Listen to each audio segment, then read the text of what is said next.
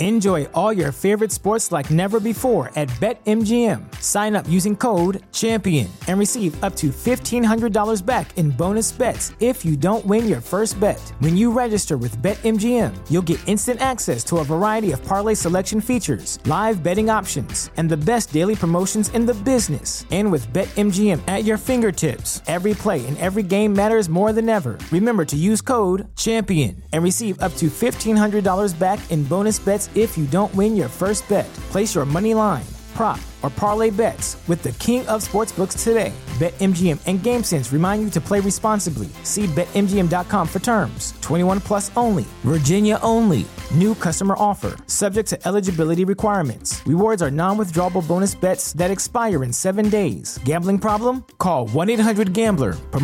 Promotional offer not available in Washington, D.C. As humans, we're naturally driven by the search for better. But when it comes to hiring, the best way to search for a candidate isn't to search at all. Don't search, match with Indeed. When I was looking to hire someone, it was so slow and overwhelming. I wish I had used Indeed. If you need to hire, you need Indeed. Indeed is your matching and hiring platform with over 350 million global monthly visitors, according to Indeed data, and a matching engine that helps you find quality candidates fast. Ditch the busy work. Use Indeed for scheduling, screening, and messaging so you can connect with candidates faster. And Indeed doesn't just help you hire faster. 93% of employers agree Indeed delivers the highest quality matches compared to other job sites, according to a recent Indeed survey. And listeners of this show will get a $75 sponsored job credit to get your jobs more visibility at Indeed.com/podcast. That's Indeed.com/podcast. Terms and conditions apply. This episode of An Unexpected Podcast is brought to you by Christopher Walters. Thank you.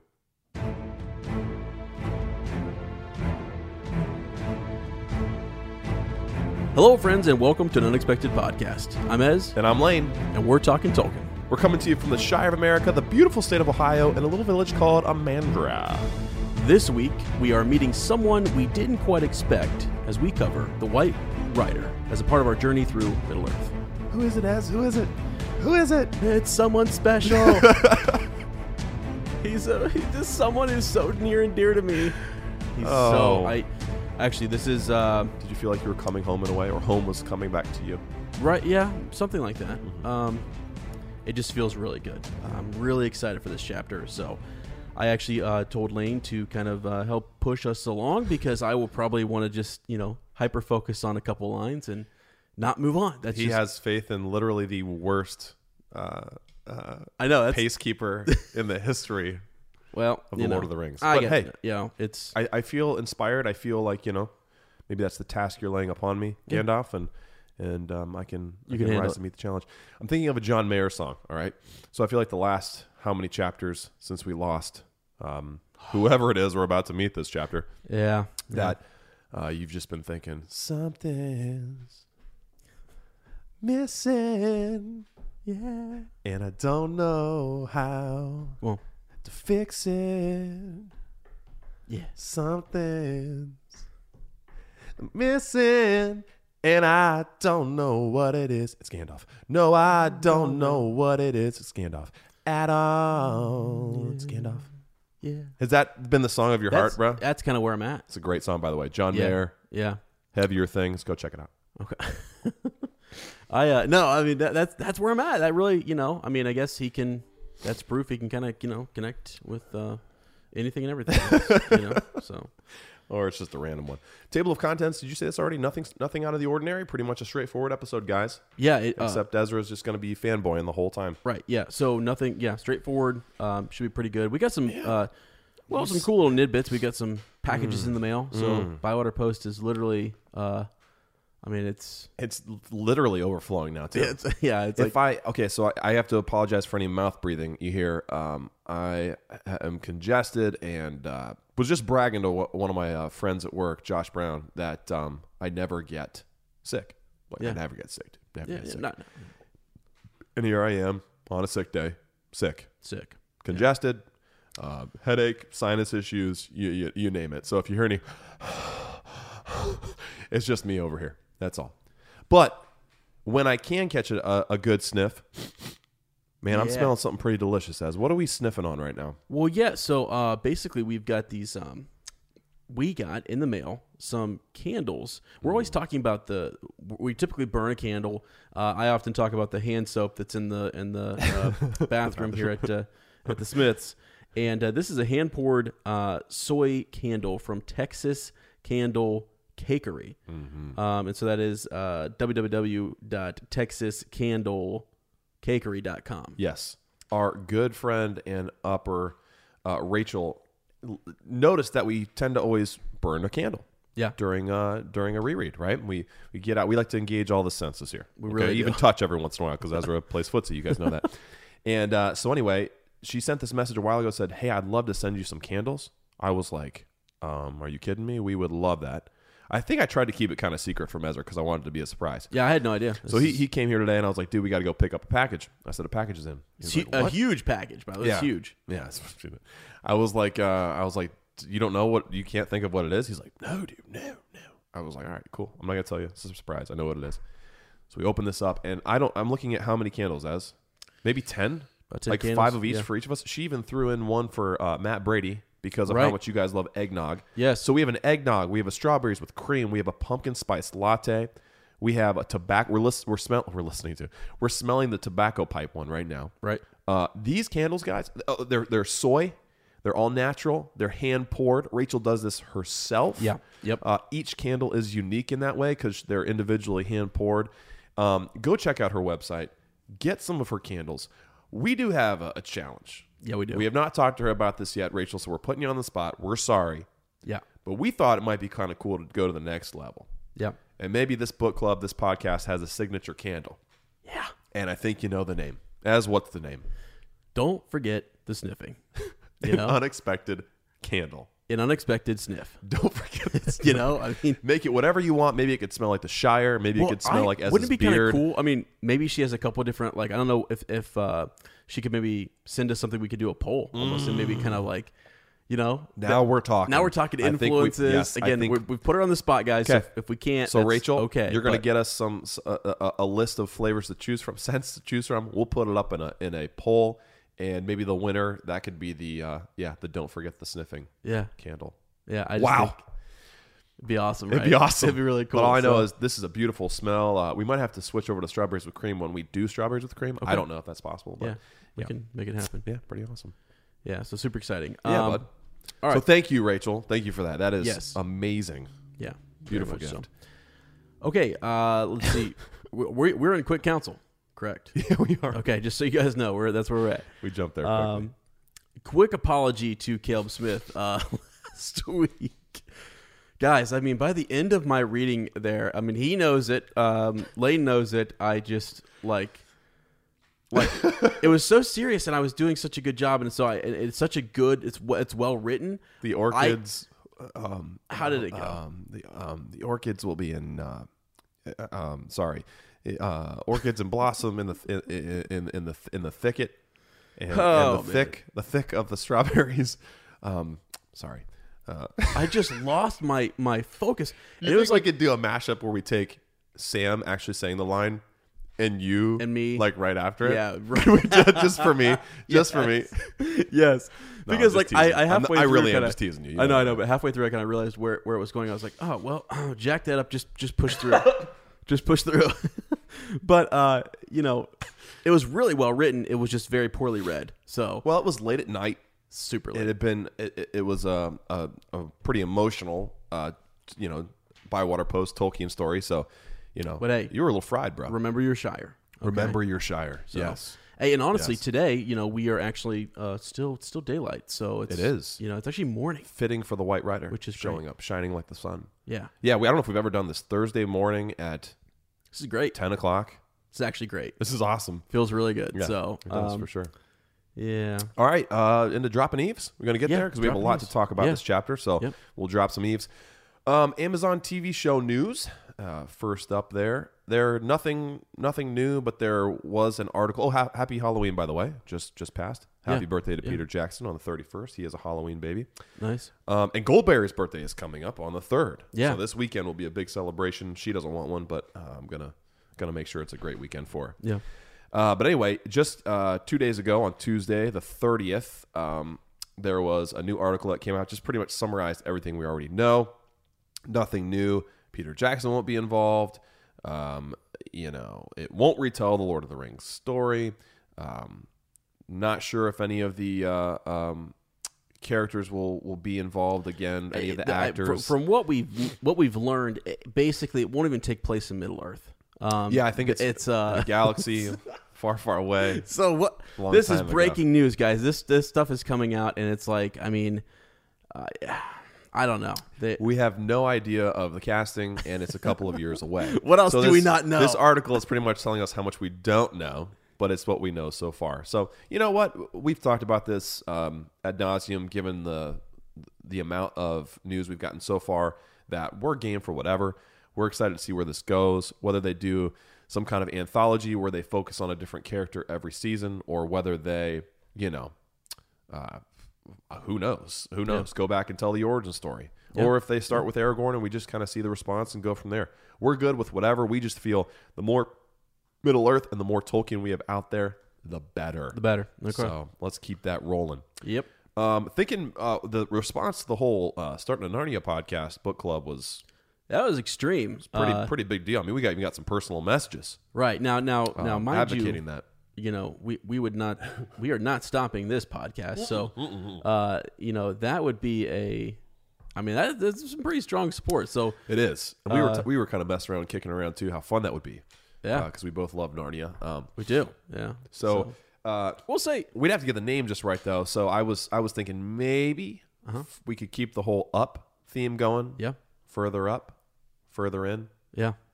Ezra didn't like that one. So no, I actually do like it. I just am blown away that you're this is what you do, man. Yeah. You're a slogan machine. It's not a great name for a podcast though, but we could keep that could a similar logo. And it could also be like would be there. Like the phrase you said, like a motto. Join us as we go further up and further in. Yeah, there you go. Oh, geez, we shouldn't give this away. Yeah, what? People are going to take it. Crap. What is wrong with you? Hopefully there's no lion heads out there. So, yeah, anyway, that's entertaining. We will definitely think about that. And who knows what the future holds, guys? Who knows? We know some of what it holds, but we got to get there first. Yeah. Okay, Tolkien biopic. Still no major news, although I do have a leak from an insider, someone involved in production, that it will be coming out within the next 6 months. So... Wow. And if you believe me, then God bless you. Yeah. No, but I did attach, and I'll post these on the group. I did attach some photos. As you looking at those right now? Yeah, I am. From production. Yeah. So it looks like the one I referenced last week was Tolkien out. It looked like he was at school. It looks like he's been playing some rugby, doesn't it? Yeah, it does. He's got his collar. He's got his high socks and his boots there, and he's covered in mud. Man, I tell you, those old rugby jerseys were just sick, weren't they? Yeah, yeah. Talking to someone, I'm not really sure who that lady is. No idea.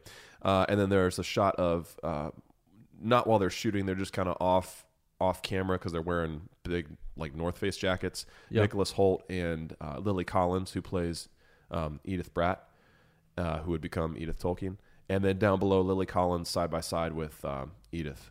That's pretty shocking, huh? It is actually. They nailed the casting, and I tried to find there was a good side by side of Nicholas and Tolkien himself that I couldn't find. It got lost in the Google world, but again, like spot on, man. If they can get this, when they get this thing out, I think like showing his involvement in the war, showing this love story, it's gonna be. We're gonna need to bring some Kleenex to the theater, or we're all just gonna be balling on each other's shoulders. That's fine.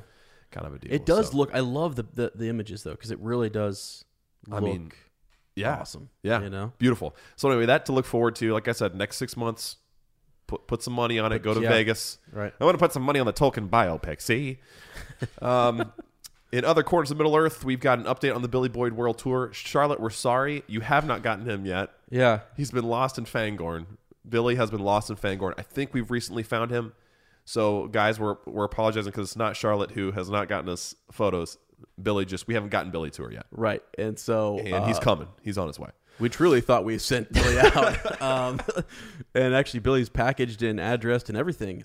He just got lost in Fangorn. The White Rider isn't always, efficient. Yeah, he works in his own time. Yeah, exactly. Okay. Right. There's probably something, a greater power at work there. So I think so. We'll see. I think so. But he will be to Charlotte very soon, and we'll get some wonderful pictures. Yeah.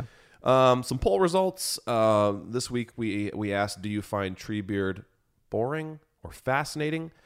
Thankfully, this was overwhelmingly fascinating. 92% of you said, yep, I'm intrigued by him. 8% said, find him kind of boring, and that's okay too. 160 votes there.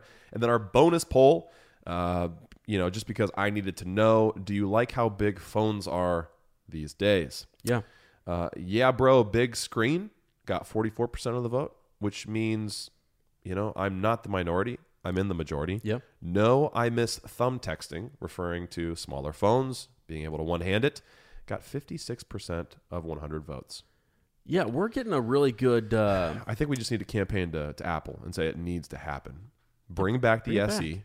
Yeah. I don't know why you cleared them all off within a week, right before I was going to get them. But Yeah. they're gone. Erica Barnes said she got one, 3 weeks ago. Great. Now here I am calling into Verizon. I called into Verizon. They were like, "Oh yeah, no problem. We've got tons of them. We'll ship them." And then she went to place the order, and she goes, "Oh, that's weird. I have to apologize." I'm like, "Huh?" Yeah. She's like, "Yeah, I guess they're not available any longer." I was like, "Cool." Yeah. And my screen just cracked, so now I'm looking through a cracked. Yeah, It's I can't just- even get a hold of you. dude. My anymore. phone. You know what my phone is? It's the Millennium Falcon. Yeah, man. It is. Yeah.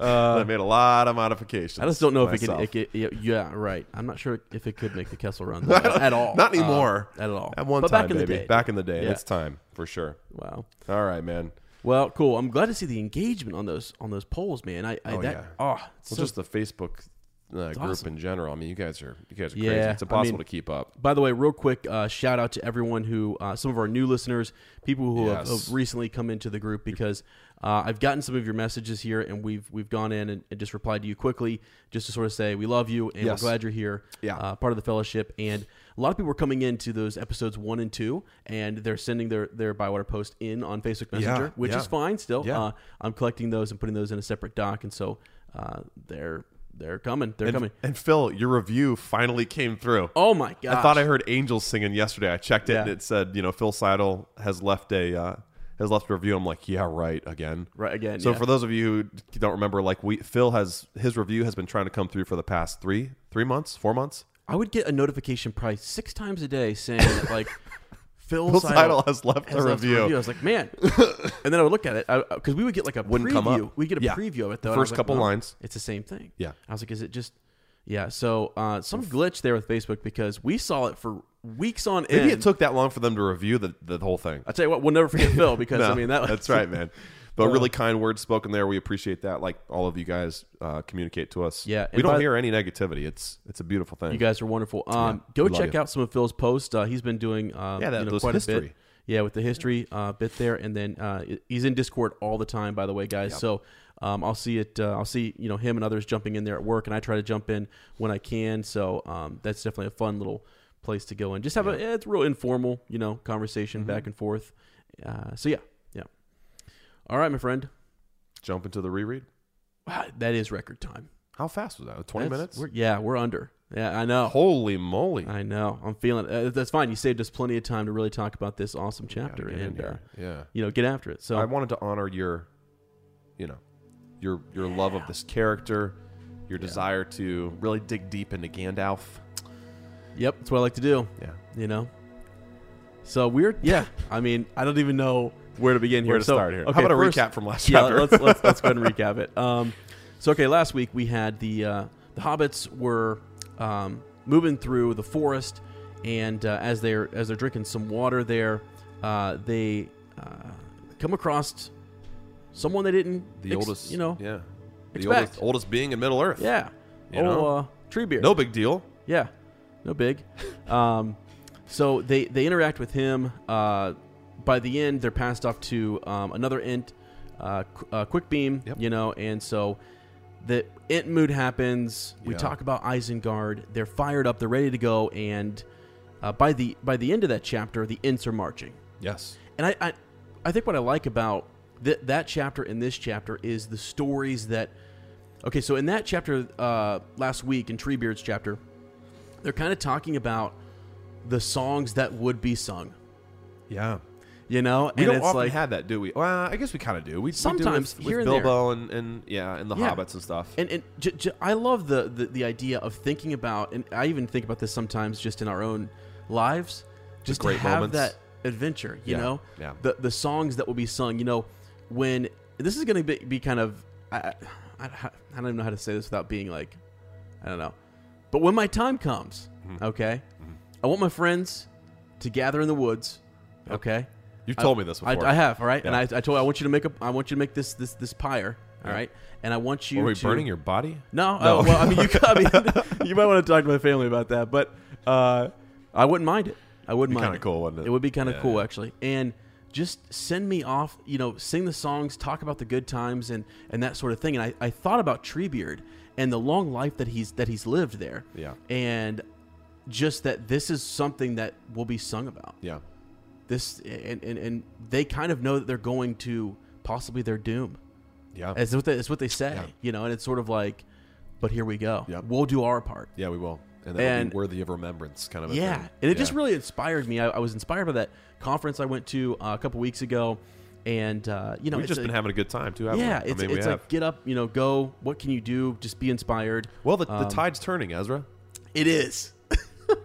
There's a storm, and the tide has turned, my friend. And it's funny you're talking about that because, and I'm sure this is where you were going, but I'm going to cut you off and take credit for it. We have a character in in this chapter, right? Who we we don't know who it is yet, who he is, right? She, and kind of doing the same thing. We get a glimpse inside this character's mind, looking ahead, and for the first time, this character has clarity about what's to come and what's probably going to happen. And we're reading it, and we're like, "Oh shoot!" Yeah. And we imagine sitting there with our 3 hunters, thinking, "Wow, this is a big deal.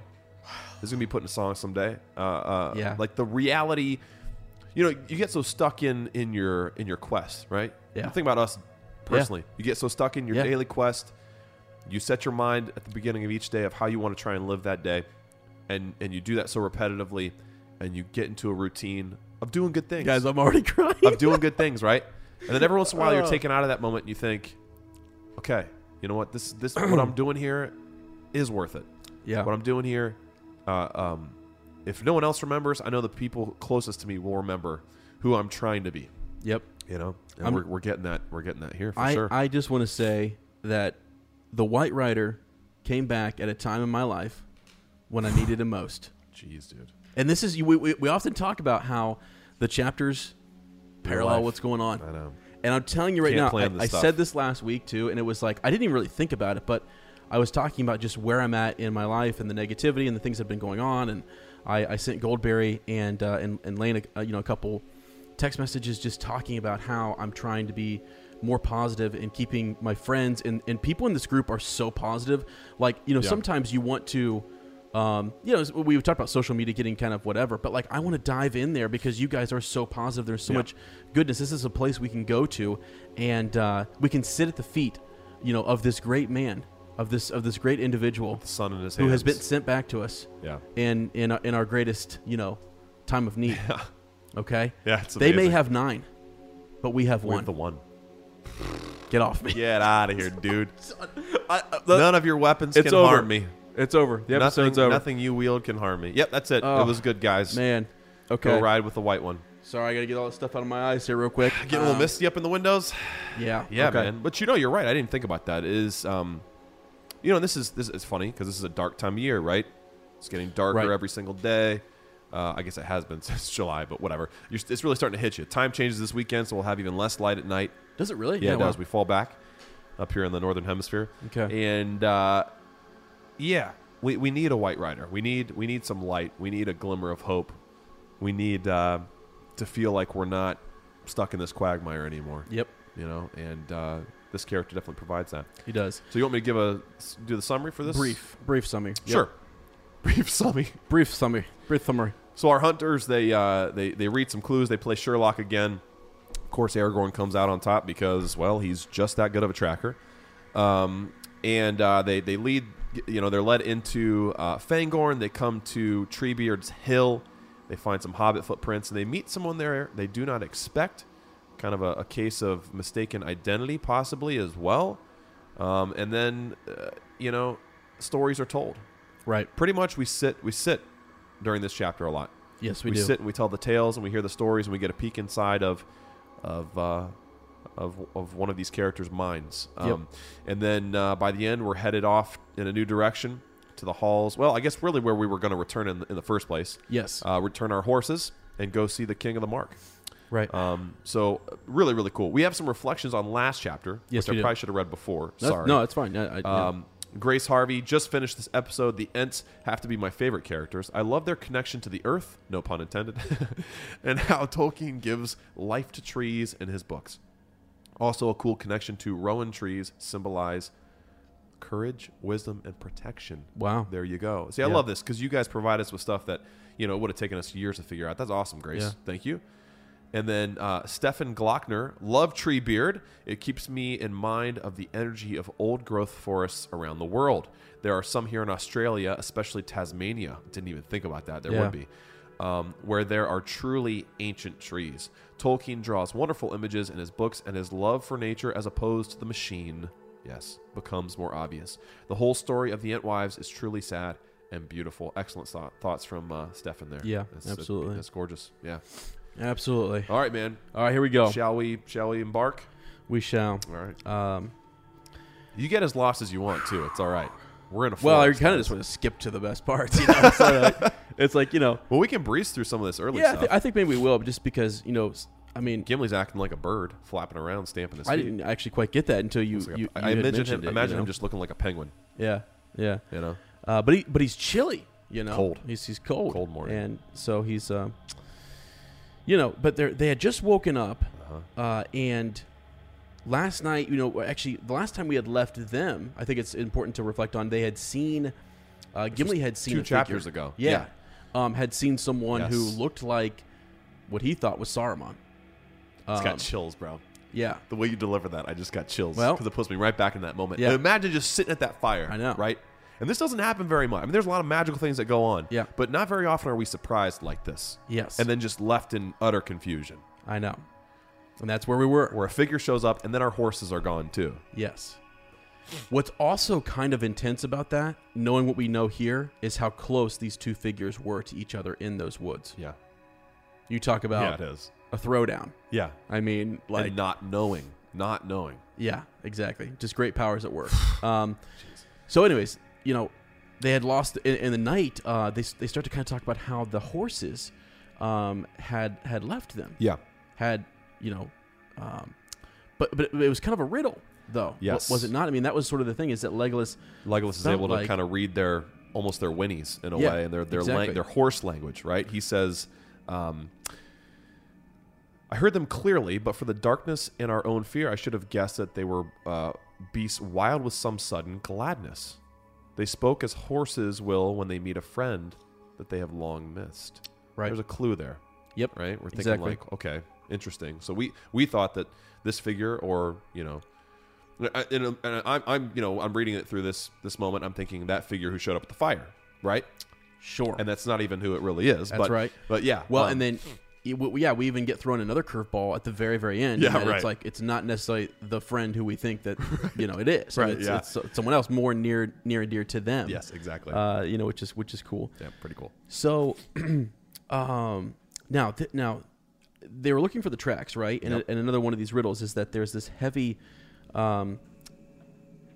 Gimli says, don't forget the old man, as we said. Yes. But they're looking at the boot marks, correct? Mm-hmm. Okay. And what's it say here? Maybe, said the elf, but a heavy boot might leave no print here, and the grass is deep and springy. And so they're looking for those tracks. Yes. And they don't see any, correct? I mean, Right. It's difficult to kind of see.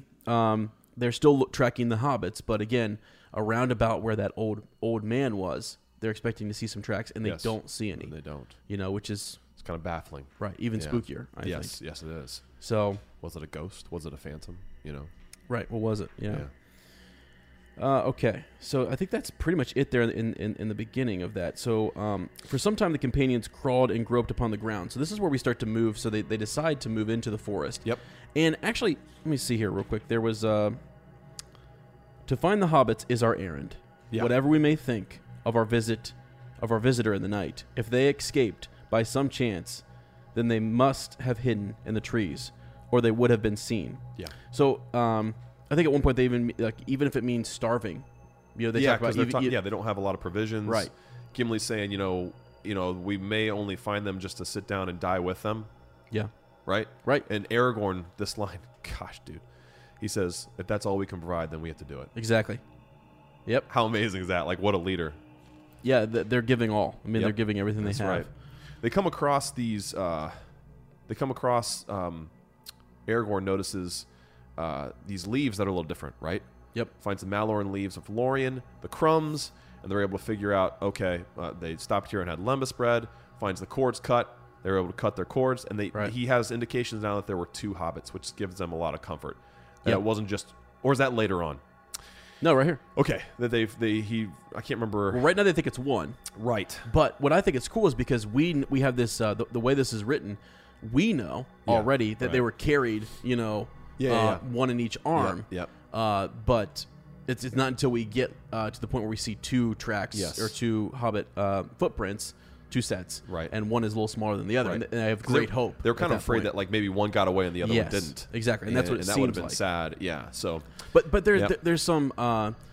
It's almost like a positive tension here because we the reader know we're like, oh guys, it's okay, everything's going to be okay in a second. You're going to find out that they're good. So it's actually kind of a neat way. You almost wonder when you're reading this. Yeah. But it just balances that tension of not knowing who that old man is. Exactly. We have no idea who that is. Exactly. So imagine if we didn't know both. I wouldn't want to read. I'd be like, I give up.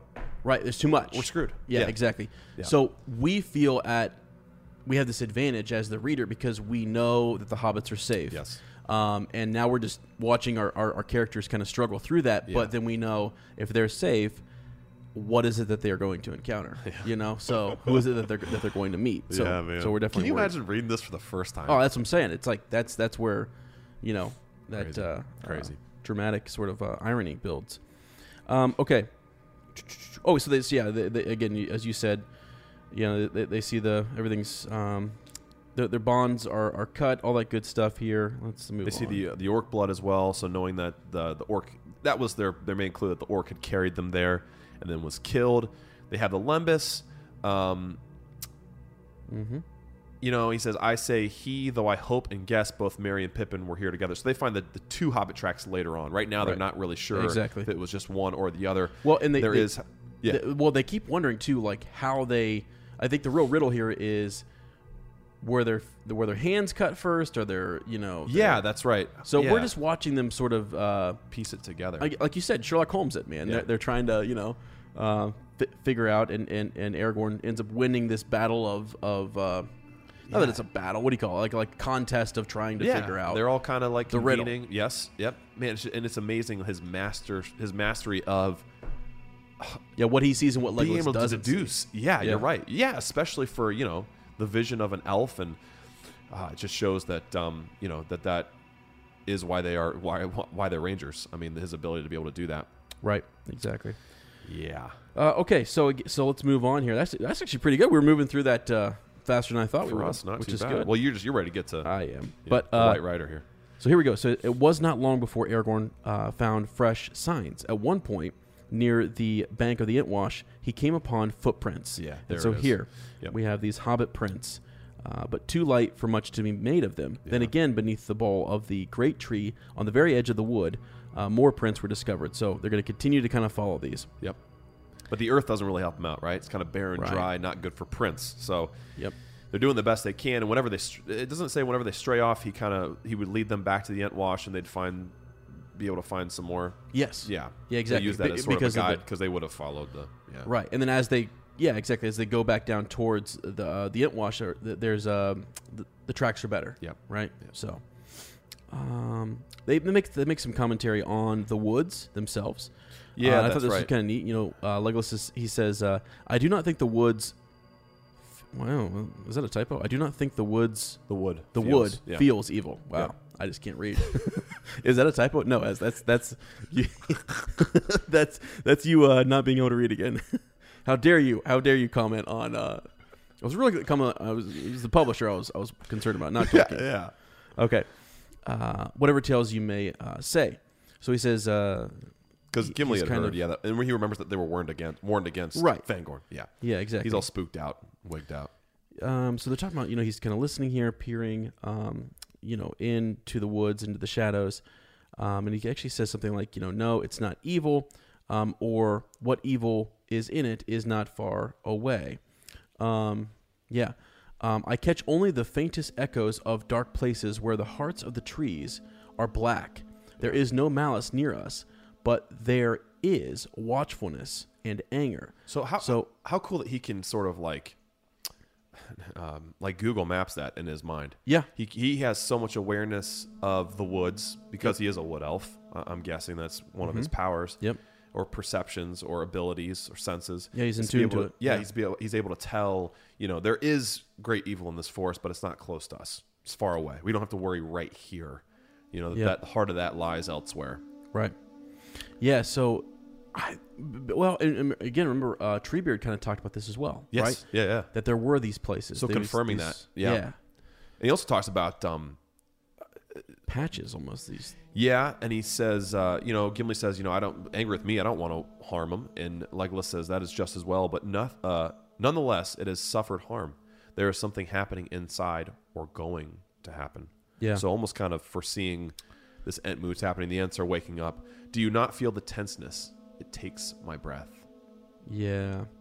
I'd like someone to almost do a little research for us and like look at this forest and think about because when I'm reading this, I'm thinking, we learn that Saruman is weaving his way through here, and the orcs are coming through, and these have found their way through, or avoided either the Ents or whoever, you know, and that those crossings or those pathways that they're traveling, that Saruman had found out that he'd learned from Fangorn, might be what is causing some of this. I like that you just called Treebeard Fangorn too. Yeah. That's awesome.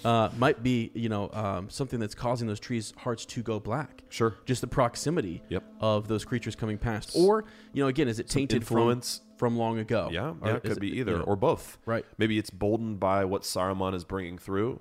Because you'd originally think like, well, orcs are going to stay away from those evil places. No, they probably will venture towards those and make those stronger and support point. that up against the areas that are still good and angry but not again. malice. And if their hearts are if the hearts of those trees have already turned, then they're not hindering those creatures as much as well. Too. It's almost like a path through the forest. It's like a natural. Yeah. Okay, so with that, the three hunters kind of plunge into the forest. So they've had their conversation. Gimli's prepared. He's it says elves are strange folk, yet you comfort me. Talking to Legolas here, we get a little love letter here. He says, "Where you go, I will go." Oh my gosh, isn't that amazing? It is great. It is. It's you comfort me. Is what he says. Yeah. So anyways, actually, that's a little nugget from the Book of Ruth. Yeah. Where you go, I will go. Yeah. Where you lead, I will follow. Yes, you're right. Yeah. So kind of interesting companionship there. Yep. Okay. So let's see. They're moving along here. The floor of the forest was dry and covered with drift, with the drift of leaves. Mm-hmm. And so it was that he came upon the place where Merry and Pippin had drunk and bathed their feet. Yeah. So there it's very plain for him to see two hobbit footprints. That's where that's where he deciphers that. That's right. Where he can kind of figure it out. And he can see how old. 2 days old. Yeah, 2 days old. Right. Yep. Okay. Yep. So and this is where that line is. I'm sorry, I got to read this. Yeah. Gimli says, if we do not find them soon, talking about how their provisions are low and Fangorn is vast, we shall be of no use to them except to sit down beside them and show our friendship by starving together. Saying that kind of tongue-in-cheek and like, come on, Aragorn, what are we doing here? Right. And he responds with, if that is indeed all we can do, then we must do that. Let us go on. Wow. I mean, just like he's the most faithful... Yeah. Mm-hmm. And a lot of people would say, well, that's the dumbest thing ever. Well, you know what? Yeah. Sometimes being faithful means throwing rationality out the window. Yeah. Yep. Like there is no, at some level, there is no rationale in love. It's selfless. It doesn't make any sense. Right? It's not in terms of self-preservation. Because you will lose, you will have pain, and it won't be as easy as just going it alone.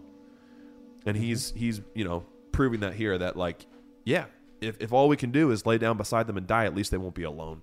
Yep. And they'll know that we tried. Exactly. And that might give them some life. That's powerful. Yeah.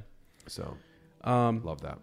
So do you remember the part last chapter where Pippin and Merry were up on the hill, like Yes. Treebeard's hill. Clearly, yes. So that's Very where, vividly. again, they're tracking them. And so this is where they're at again. And it was around about that same time that they saw this gleam of sun. Yeah. Sunlight had made the forest look a little better. It was actually dreary. just before. And that's what causes Pippin to kind of make the comment that he makes. Yeah. And then Treebeard is, I like this that's- place. Yeah. It's kind He's of like, you. oh, okay, well, I'm not going to squash you. Now. Like, You're not little orcs. yeah. Burarum. That same type of thing happens here. It actually says Yeah. that they came at length to the steep, And they go up there abrupt for the end. same reason. Yeah, to take a Legolas, look. to get Yeah. some air and take a look. There it is. Because they feel stifled and they feel kind of, the air is so heavy.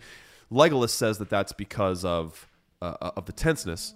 You Yeah. know, Gimli just says it's because it's an old shabby forest. So difference of perspective there, but Right. interesting. Yeah. And then they find Treebeard's tracks, right? The different marks that Aragorn can't read. Do you know what I just thought? This is going to sound super corny, but like, if the I like trees, corn. you like, okay, if the trees are have this tension going on in their own hearts, and they are holding their breath, and it's their, if you think of their breath as being something that we would breathe, Wow. how stuffy that would be. Shut it down. You know, like it goes in the nature of We breathe from them, they breathe from us. Yeah, exactly. You know, Wow. I just kind of thought Well, there you go, Ezra. That's a home run. that makes sense, doesn't it? That makes so much sense. Could be. Yeah, they're not letting wrong, out. but- They're holding their breath. That oxygen's not coming out for us. Yeah. Wow, dude. It just seems Deep, like that, brah. because you think of tension. You said tension. Yeah. Legolas has said it. Treebeard has said it. Holding so their breath. that's as where- if something great is about to happen. yeah, yep, there it is. Wow. Oh, I tell you, So anyway, comes upon the Treebeard's tracks, right? right. And I just noted, like I said, the gleams of sun were striking through the hurrying clouds. You know, and it says Oh, the yes, forest uh-huh. now looked less gray and drear. Yeah. So to me, I was like, that same. It happens at the same point in time. It's almost like this spot where when people are approaching this. What do you think? What do you think? Well, I'm just thinking, just the phrase, and I know this might be like digging way too deep and like, come on, Lane, come back to Middle Earth, but less gray, okay. less gray, and less drear. Yeah. The character we're about to meet Yeah. Right. is far less gray, Far less gray. and he brings great hope. Oh my gosh. Yeah. Wow. Wow. Okay. And also the parallels to the sun that keep coming up. You know what? Talking about white as the sun, bright as the sun. It looked like sun was in his hands. Yeah. The light that emitted from him. Yep. Dude, you're taking me back to when, like, the first couple chapters of Fellowship, when, like, those lines were hopping off the page.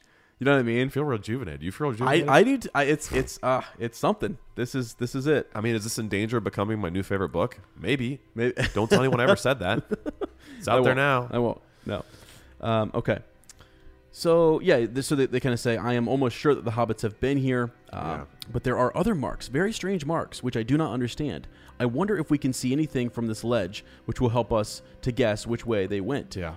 And so it's upon that ledge, where they're we're about to meet someone. Very interesting. So the shelf faced southward and eastward, but only on the east was the view open.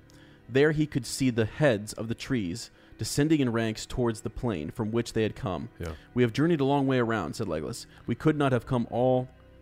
Sorry, we could have all come here safe together. Yeah. Yeah, if we had left the great river on the second or third day. That's something that they're Yeah. thinking back about, the ways that they could have... Different paths they could have taken. Yeah, we would have get been to that unobstructed. We could have come right here. Yep, And then Gimli says, we weren't trying to come here. exactly. You know? And then this is where Legolas sees that yet here we are and nicely caught in the net. Yeah, exactly. Look. And Look. Gimli says, look at what? There in the trees. Where? I have not elf eyes. Hush. Speak more softly. Look, said Legolas, pointing down in the wood, back in the way that they had just come. It is he. Cannot you see him passing from tree to tree? I see now, hissed Gimli. Look, Aragorn, did I not warn you? There's the old man, all in dirty gray rags. That is why I could not see him at first. And then we see him. You want to read this next chapter? Or this next chapter? Jeezy, Lord. Yeah, Paragraph? Yeah. I have the whole thing bracketed because yeah. it's good. Okay. Aragorn looked and beheld a bent figure moving slowly. It was not far away. It looked like an old beggar man, walking wearily, leaning on a rough staff.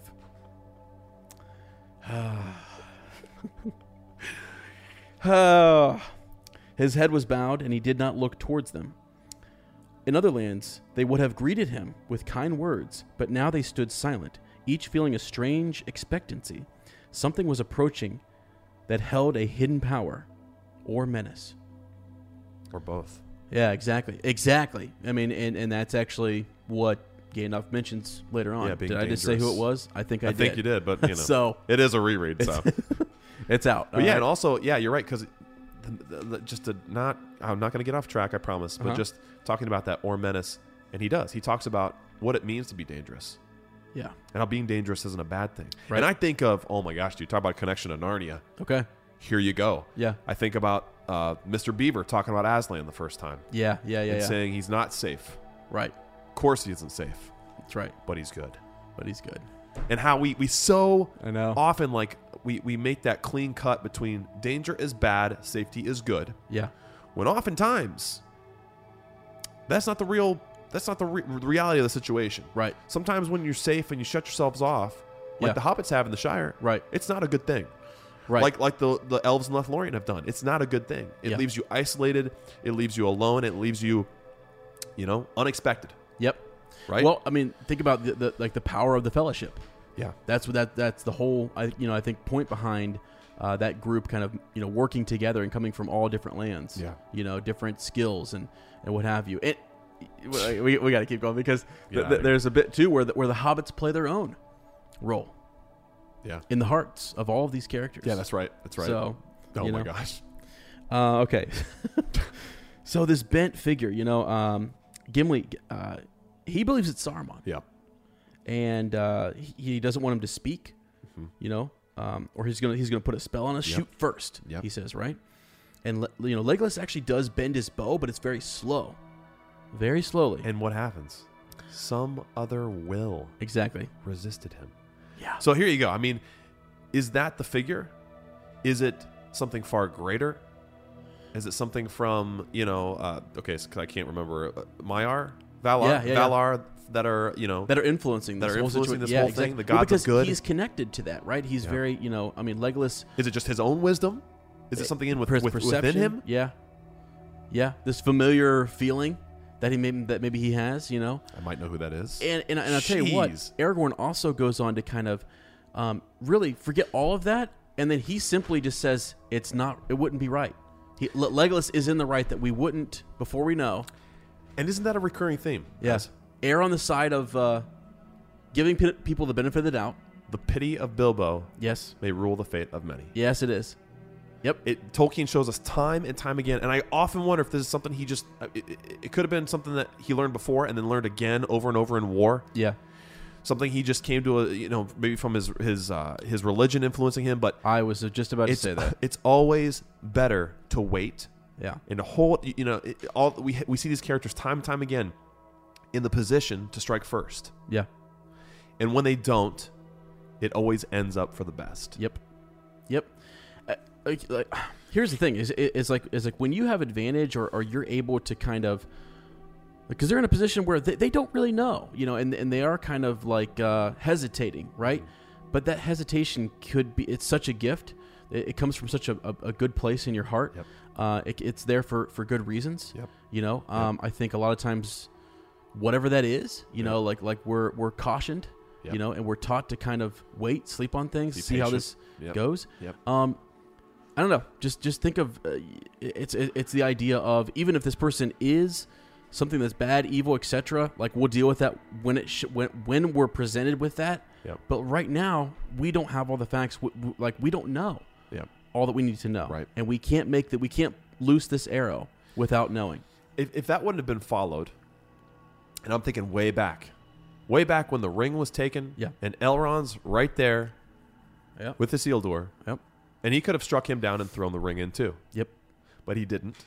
That's right. And that's an extreme, idea of what we're talking about here too. But none of this would have happened. Yeah. The coming together of all these different peoples, the emergence of the hobbits, the great task that Gandalf has been sent back. None of that stuff would have happened. I know. None of it would have happened. Yeah. Yep. You're right.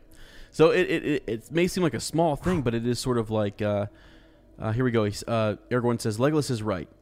We may not shoot an old man so, at unawares and unchallenged. Whatever fear or doubt be on us, watch and wait. Great lesson. Yeah, it is. Great lesson, honestly. Sometimes the unknown. Don't be hasty. Don't be hasty. I mean, sometimes the unknown, we get so nerve-wracked, and we have these knee-jerk reactions to things we, and this is, I mean, literally parallels what's going on in our world nowadays. Yep. And that we respond so quickly to things we don't understand or we don't have a full picture of. And without thought of how to be taken, or without concern. Yeah, exactly. Of what we, the ramifications of what we do or say. Yeah. So, I don't know. Anyways, yeah, so neat. At that moment, though, the old man quickened his pace and came up with surprising speed to the foot of the rock wall.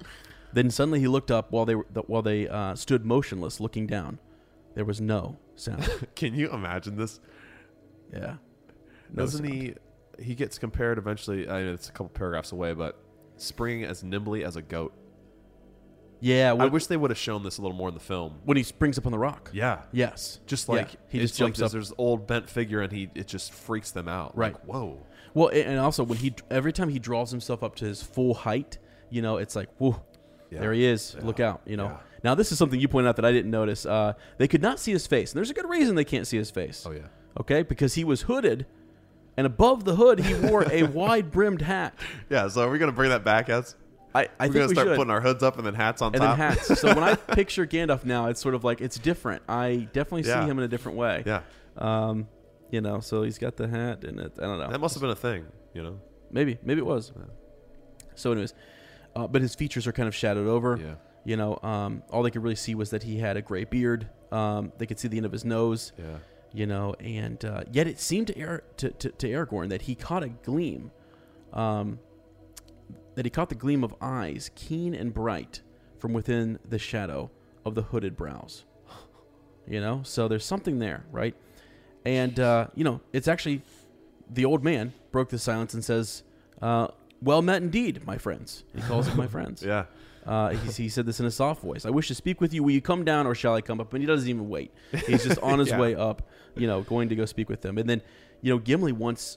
Shoot him. Yep. Now. Like, oh my God. I mean, he's just convinced that this is Saruman. Yep. So...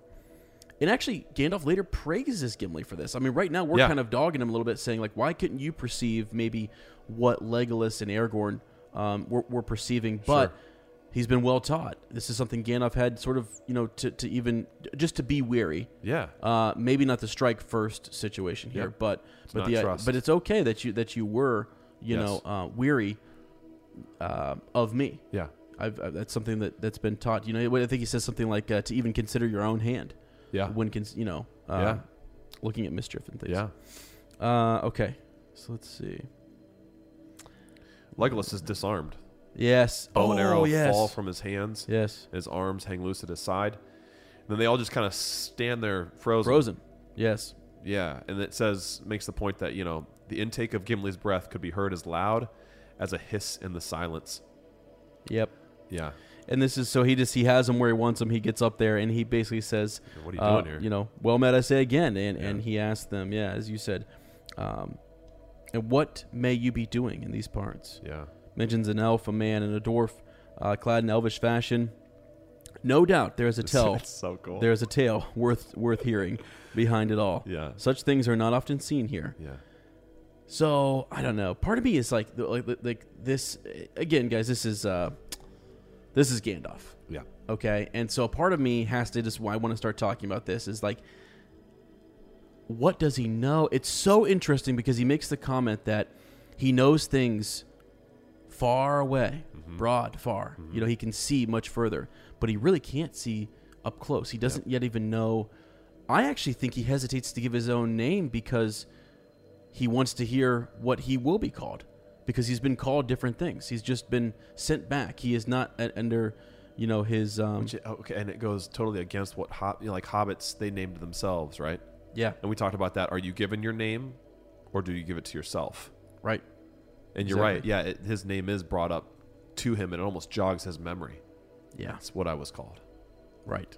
So it just made me think that he's Like why is he waiting? Like why doesn't he just answer their question? Yeah. Maybe he wants to. It's a lot like Aragorn. Yeah. When we meet Strider.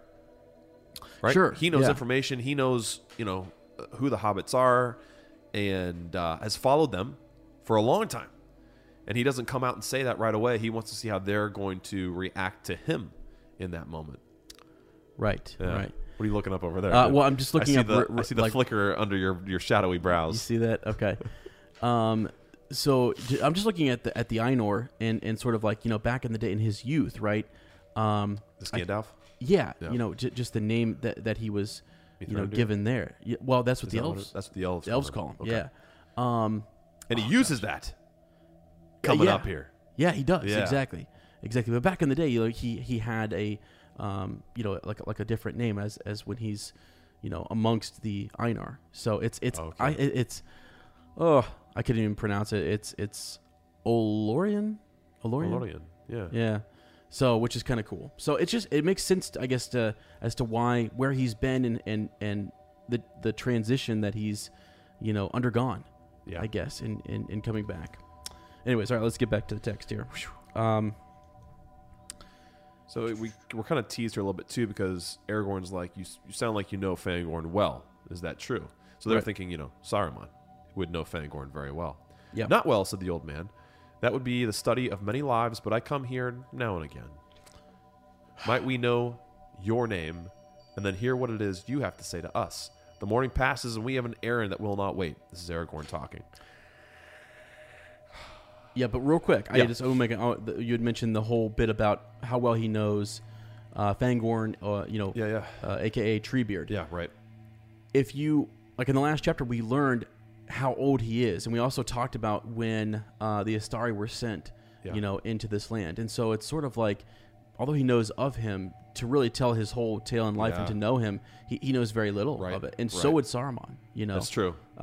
That's true. Yeah, right? So we don't really have any kind of... Exactly. So he's being truthful, but he's also like I guess they don't realize either that would be the same answer that both of them would have to give, Saruman and Gandalf. Well, and when Aragorn is using Fangorn, he's not talking about the person. Or not talking about the Ent. Yeah, because he doesn't even know that they're real yet. He's just talking about the forest itself. Man, the layers there, bro. Actually, very good. Yeah, good point. Layers there. Yep. As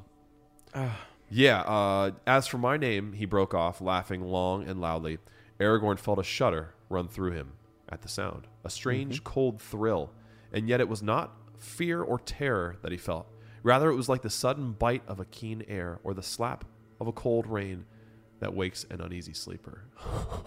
Yeah. Yep. Here you go. Read this next line, dude. Come on. My name, said the old man again. Have you not guessed it already? You have heard it before, I think. Yes, you have heard it before, but come now. What of your tale? And again, the three companions stood there silent, and they made no answer. Yeah. He doesn't give his name. This is what kind of throws me, is that why not? Because later on, once they provide his name, he goes, oh yeah, you're right. That's, you know what I'm saying? Yeah. Like he acts like he didn't quite remember it. Maybe he didn't. Right, exactly. He's coming back into this form. Sure. Yep. And to be reborn, he has to rediscover a lot of this stuff. Yeah. And he wants to know more about them, actually. And it slowly starts to kind of come back. Is it really back. a test, do you think? Or at first, does he not really know? I really think that he is... He needs some refreshing. He's rebooted, man. He needs... he does. It's all still there, yeah. But he has to make these connections and stuff. And he'll talk here in a second about what he has learned and had to relearn, Yes, that's right. Yeah. So anyways, he goes on to kind of say here... So there are some who would, begin to doubt whether your errand is fit to tell. Happily, I know something of it. You are tracking the footsteps of two young hobbits, I believe. Yes, hobbits, don't stare as if you've never heard the strange name before. You have, and so have I. And so he goes on to kind of talk about just how, it's no longer an urgent errand. Yeah. They're okay. Yeah. He turns, and actually when he turns away from them, I think this is awesome. The spell that's on them, this where they can't move and they are also silent. He turns away and he wants to hear more from them, and he beckons them to come. And he turns away, and that spell is lifted. Dropped. Yep. Yeah, it's gone. Yep. Which I think is awesome. And as soon as it is, Yeah, they go to their weapons. Right. All of them do. Yes, they do. Yeah.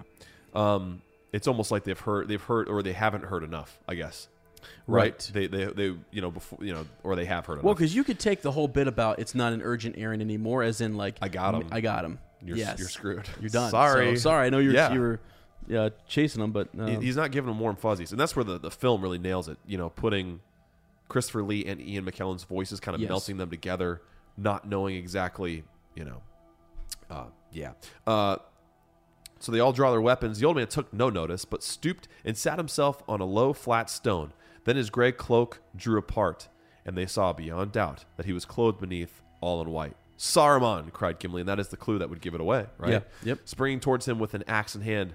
Speak, tell us where you have hidden our friends. What have you done with them? Speak, or I will make a dint in your hat that even a wizard will find it hard to deal with. Mm-hmm. Yeah. Wow. And this is where he kind of hops up on that rock, right? And he basically, he's springy, right? He's very springy. Like you said, grown suddenly tall, towering above them. Yeah. Throws his garments away, and this is where Gimli's axe leaped from his grasp and fell ringing onto the ground. The sword of Aragorn, stiff in his motionless hand, blazed with a sudden fire, which is also kind of funny because Anduril is Flame of the West. Mm-hmm. Legolas gave a great shout and shot an arrow high into the air. It vanished in a flash of flame. And again, also he is that's one of his powers is fire, right? It's one of Gandalf's powers. So that also is kind of a little hint before he screams, Mithrandir, Mithrandir. That's like Legolas that cries that out, right? He recognizes who this is. Yeah, he does. So he shot his arrow, too, high into the air. Yeah. Right? Yeah. I don't think he shot it at Gandalf, right? I think he realizes it and they're like let's go. Yeah, maybe he's got it aimed in the last minute. He goes, oh, shoot. Right, maybe. Aims it up. Yeah. I don't know, yeah. Still, it's flashes into flame. Yeah. This description, you got to read this description, man. Are you wanting to move along, though? No, it's okay. No, it's okay. They all gazed at him. His hair was white as snow in the sunshine, and gleaming white was his robe. His eyes under his deep brows were bright, piercing as the rays of the sun. Power was in his hand. Between wonder, joy, and the fear they stood, and found no words to say. At last Aragorn stirred. Gandalf, he cried, beyond all hope, you returned to us in our need. What veil was over my sight? Gandalf. Gimli said nothing, but sank to his knees, shading his eyes. And then this is where Gandalf says, Gandalf. The old man repeated, as if recalling from old memory a long, disused word. Yes, that was the name. I was Gandalf. So I don't believe he could have provided them the name. I think he knew that they were friends and that they knew his name. So this interaction, what happened had to happen for him to get that name back. Isn't that interesting? I think he wanted them to. He wanted to see because he's known maybe by different names, maybe throughout Middle Earth. He is. So, right. I don't know. So, anyways, okay. Yeah. So he goes on. He basically reassures them here that he stepped down from the rock. He picked up his gray cloak and wrapped it about himself again. And it seemed, it seemed as if the sun had been shining, but now hid in cloud again. It's crazy, man. And again, remember before the way the sun is described is that it was peering through wisp of clouds. Yeah. So it wasn't just like a cloud. All of a sudden, it's like it goes from like being kind of rays of sunshine that were peeking through the gray cloak as he was following them in the beginning, and then now once it's off, it's just like pure sunlight, right? And then now it's back to this peeking through again. Yeah, isn't that interesting? I mean, the sun is even also mirroring that as well, too. Yeah. I feel like. Yeah, sure. Yep. So. But he doesn't blame Gimli, though. He actually goes over and kind of talks to him and pats him on the head, and says that he doesn't blame them, that they've done no harm to me. Indeed, my friends, none of you have any weapon that could hurt me. Be merry, we meet again at the turn of the tide. The great storm is coming. The tide has turned. Wow.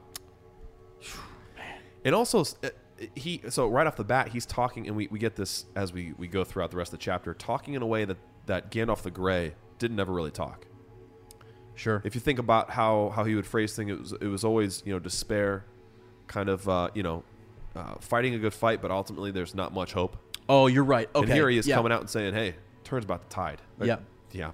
That's the quote. That is the quote. The tide's about to turn. I like the way you said it first. Turn's about to tide. How the turntables, my friend. How the turntables. Michael Scott, baby. There it is. So yeah, just speaking with a lot of confidence right off the bat, maybe that is also sets Gandalf the White apart from Gandalf the Gray. Yeah, it does. Right? He's seen a lot more. He's seen, he's had his great test. He has, and he's come back. He's passed it. He's proven, that he's stayed, true. I mean, think about, this is way dumbing it way down, but think about how you feel before a big exam. I'm not going to pass it, dude. There's no way. Right. I'm going to fail this thing. It's going to be awful. And then those times where you do pass it afterwards, you're like, I knew it, man. I knew it. A+, bro. No problem. Right. No sweat. Yeah. I feel relaxed. I feel good. Here we go. Yes. Let's go get it. Let's go get it. Oh, man. Okay, so one of the things I was looking at some stuff on Tolkien Gateway is that they kind of claim that, like, he is one of the only Istari to kind of really stay true. Now, there's no comment really about Radagast and what have you, but that basically... Well, and Radagast kind of disappears, doesn't he? So maybe that's a way he doesn't stay true. Maybe. But Eru kind of sends him back, right, and gives him this power, and he's actually sort of able to use... You remember how, like, when the Istari first came, they weren't able to use all of their powers. They were kind of... They were given orders, right? Cloaked, sort of. Yeah, and so him now being one of the 5... Originally, they sent 5. Yeah. That power is divided. Yeah. Now it is all basically behind Gandalf. Dang. Right? And so he's allowed to reveal more of his inner strength, I think. Which I think is really awesome. So even though that he seldom kind of uses it, he still is essential, and he supports and he opposes Sauron, in all these different ways. Yeah. And I actually think that's awesome. Is that he's even though he's grown in power, he still uses these tactics to guide and to empower versus use his power. Absolutely. You know what I'm saying? Which I think is super impressive. Yeah. His leadership, how you're right. He uses it to inspire others. Yes. Right? And in that way, he increases his own power, right? Or the power that flows through him. Yep. Passes it on, pays it forward. Gandalf, paying it forward. Okay, all right. So here we go. Let's keep going because this gets even better. Yep. He said, "But tell me of yourselves," right? So he wants them to kind of tell their story because that's what he asked originally. So yeah, right. So back to you guys. What do you wish to know? Aragorn said, "All that has happened since we parted on the bridge would be a long tale." And he wants to know about the you hobbits. Not give us news of the hobbits first? Mm-hmm. Yeah. Gandalf says that he didn't find them. Yeah. This is awesome. Yeah. There was this darkness right over the valley that he said, "I did not know of their captivity until the eagle told me." And we had all this stuff is revealed here. Yeah, Gwaihir. We had mentioned the idea. Aragorn had seen the eagle in the distance. Up on Amon Hen. Yep. And so they had also seen an eagle too as they're traversing Rohan. Yeah. Right. Yeah. So Gwaihir's been doing a lot of work. Yeah. Okay. And actually, it's interesting too that we find out that Galadriel sent Gwaihir as well. Yes. To look because once she received this news, there's time while they're in Lothlorien where she, I believe, spoke to Gwaihir and sent him to look for Gandalf because... Yeah, to retrieve Gandalf. To retrieve him, which is very impressive. Crazy, dude, crazy. That she would have that kind of sight. Wonder what she saw in, just in her own, I don't know. Yeah. And we also learned too, so we go back to that moment on Amon Hen where Frodo had just gotten away from Boromir and he puts the ring on. And we have that crazy moment where he kind of has this vision. He's on the hill of sight. He sees things that were probably enhanced by the ring. Looks in all directions and sees the powers at work, and then feels the light of the eye getting ever closer to him. And at the last second, right? Yeah. At the last second, he feels this urge to take the ring off. Yep. And we talked about the intensity of that moment when we were back in there. And we were like, what was that other power? Powers were striving? Was that within him? Was that something that was given to him from someone else? And we learn here that was Gandalf. Yeah. That was Gandalf at work. Yep. He talks about how he sat in a high place and he strove with the dark tower and the shadow passed, and how it was very nearly revealed to the enemy. Yes. Talks about being weary, very weary, and he walks continue to walk long in dark thought. It doesn't actually. So yeah, he walked long in dark thought.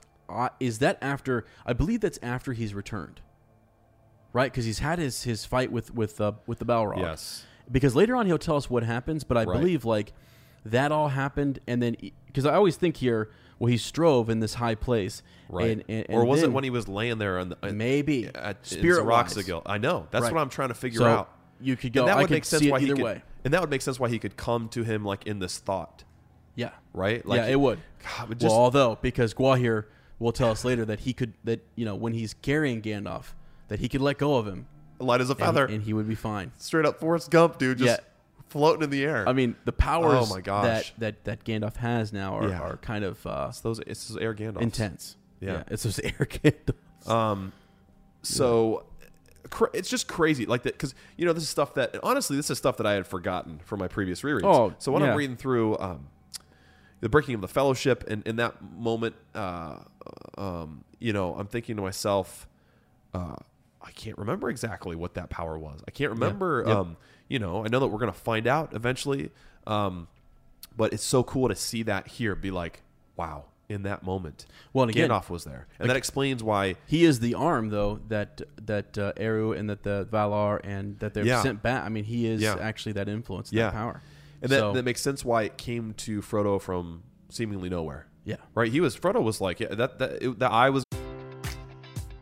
Enjoy all your favorite sports like never before at BetMGM. Sign up using code CHAMPION and receive up to $1,500 back in bonus bets if you don't win your first bet. When you register with BetMGM, you'll get instant access to a variety of parlay selection features, live betting options, and the best daily promotions in the business. And with BetMGM at your fingertips, every play and every game matters more than ever. Remember to use code CHAMPION and receive up to $1,500 back in bonus bets if you don't win your first bet. Place your money line, prop, or parlay bets with the king of sportsbooks today. BetMGM and GameSense remind you to play responsibly. See BetMGM.com for terms. 21 plus only. Virginia only. New customer offer. Subject to eligibility requirements. Rewards are non-withdrawable bonus bets that expire in 7 days. Gambling problem? Call 1-800-GAMBLER. Promotional offer not available in Washington, D.C. As humans, we're naturally driven by the search for better. But when it comes to hiring, the best way to search for a candidate isn't to search at all. Don't search, match with Indeed. When I was looking to hire someone, it was so slow and overwhelming. I wish I had used Indeed. If you need to hire, you need Indeed. Indeed is your matching and hiring platform with over 350 million global monthly visitors, according to Indeed data, and a matching engine that helps you find quality candidates fast. Ditch the busy work. Use Indeed for scheduling, screening, and messaging so you can connect with candidates faster. And Indeed doesn't just help you hire faster. 93% of employers agree Indeed delivers the highest quality matches compared to other job sites, according to a recent Indeed survey. And listeners of this show will get a $75 sponsored job credit to get your jobs more visibility at Indeed.com/podcast. That's Indeed.com/podcast. Terms and conditions apply. Everybody in your crew identifies as either Big Mac Burger, McNuggets, or McCrispy Sandwich. But you're the Filet-O-Fish Sandwich all day. That crispy fish, that savory tartar sauce, that melty cheese, that pillowy bun. Yeah, you get it. Every time. And if you love the Filet-O-Fish, right now you can catch two of the classics you love for just $6. Limited time only. Price and participation may vary. Cannot be combined with any other offer. Single item at regular price. Ba-da-ba-ba-ba. Going to see him, and it was going to be all over, but except for that last moment. Let me just re-emphasize something here: is that like he himself strove, in a high place, against the Dark Tower. One tower himself, against another, himself. He strove, and was able to, possibly redirect his attention and save. He says, he says, I cannot say he was saved from a great peril, but many lie before him still. He resolved to go alone to Mordor, and he set out. That is all I can say. But it's just like he knew very well what was going on. He actually they don't need he does not need them to tell in on that. No. Right. Which tells you that he was involved. Yep. So that he was very much because we think, it's just amazing how we think he's gone, but that whole time his presence is there. And this is crazy. This is that line that I couldn't help myself, back when we were on, Amon Hen, and I couldn't help but to flash forward here and kind of look and see what that power was. So, anyways. And then this is here where the three hunters, inform him of some information. Right? They say, Legolas says, "Not alone. We think that Sam went with him." "Did he?" said Gandalf. And there was a gleam in his eye and a smile on his face. "Did he indeed? Wow. It is news to me, yet it does not surprise me. Good. Very good. Yeah. You lighten my heart. You must tell me no more. Or, I'm sorry, you must tell me more. Now sit by me and tell me the tale of your journey." I just think it's so awesome that, like, whatever that urge was that he had, or sometimes he doesn't always. It's sort of a follow your heart, follow your gut, type of thing when you get those urges to do something good, and you really don't see any outcome. You don't really see any long lasting. No idea what's going to happen. Exactly, sure. But like, really, it came back to that. Like, it's come full circle. So Sam went with him, huh? Oh, yeah. Wow. That's good. Interesting, because Sam almost wasn't someone who would have been on this journey. I know, dude. And interesting. Unbelievable. Wow. So, okay. Now, so as Aragorn is telling the story, I love this part that, like, he speaks of Boromir's death. And Gandalf is so wise. He saw that moment that Frodo was going through, and when he sat in that high place, he noticed that he knew what was going on with Boromir. Yeah. And I almost think he sort of, applauds Aragorn. You know more than you've revealed, but that's okay. That's true. That's true. Yeah, he does. And because he knows it as well, and it doesn't need to be spoken. It's sort of like something that they understand. And so, what's he say here? Poor Boromir. Yep. I could not see what happened to him. It was a sore trial for such a man, a warrior, a lord of men. Galadriel told me that he was in peril, right? But he escaped in the end. I am glad. Man, and so what's also crazy here, my friend, is that when I read that and I think, Galadriel told, at what point, again, I go back and try to timeline, at what point was he back in his, like, reincarnated in this body and striving in a high place? Right. And did that again, because he's so freshly new there, like, is he doing things out of his mind that he didn't even really know doesn't what he's Gwaihir doing? Take him to Lothlorien, though? Yes. Yeah. Yeah, exactly. Yeah. But I'm just thinking the timeline. When is he striving with that power? Because if he comes here to Galadriel says that Boromir is in peril. Yeah. And so he's not. Well, and she knew it from when he went through Lothlorien. Exactly. The eternal peril, right? Exactly. And that's what. It's funny because he's saying here, he escaped in heart, the end. yeah. And we're thinking like, well, he was killed, right? But he overcame that temptation. He didn't end up taking the ring. Whether it was because. Well, mostly it's because Frodo did a good job of escaping, but he still didn't succumb to that temptation. He repented, and then he tried to save the hobbits afterwards. He kind of came to his senses. And so that is the escape. The escape doesn't mean you get out with your life. It means you save your soul. Yes. You know what I mean? And that's what Gandalf is talking about. And especially now, what he's been through, that's his focus. His focus is, well, it always was, but just that the intangible good. Yeah. Right. Let me read something here too, because I think this is really, really good. It says, "No, it was not in vain that the young hobbits came with us, if only for Boromir's sake. They saved him. They saved him." So I think even when he comes back to the camp and he's talking to people, he's still kind of lost a little bit. But then he has this one last act, and that's what they show in the film. We don't really see it in the book. But it's great. The reason that they have that interpretation is this line right here. Yeah, and it's not just when they say the young hobbits. They're talking about. They can only be talking about because Frodo is older. They're talking about Merry and Pippin. Yep. Yeah, you could have said Sam, but it's Merry and Pippin. Right. Right.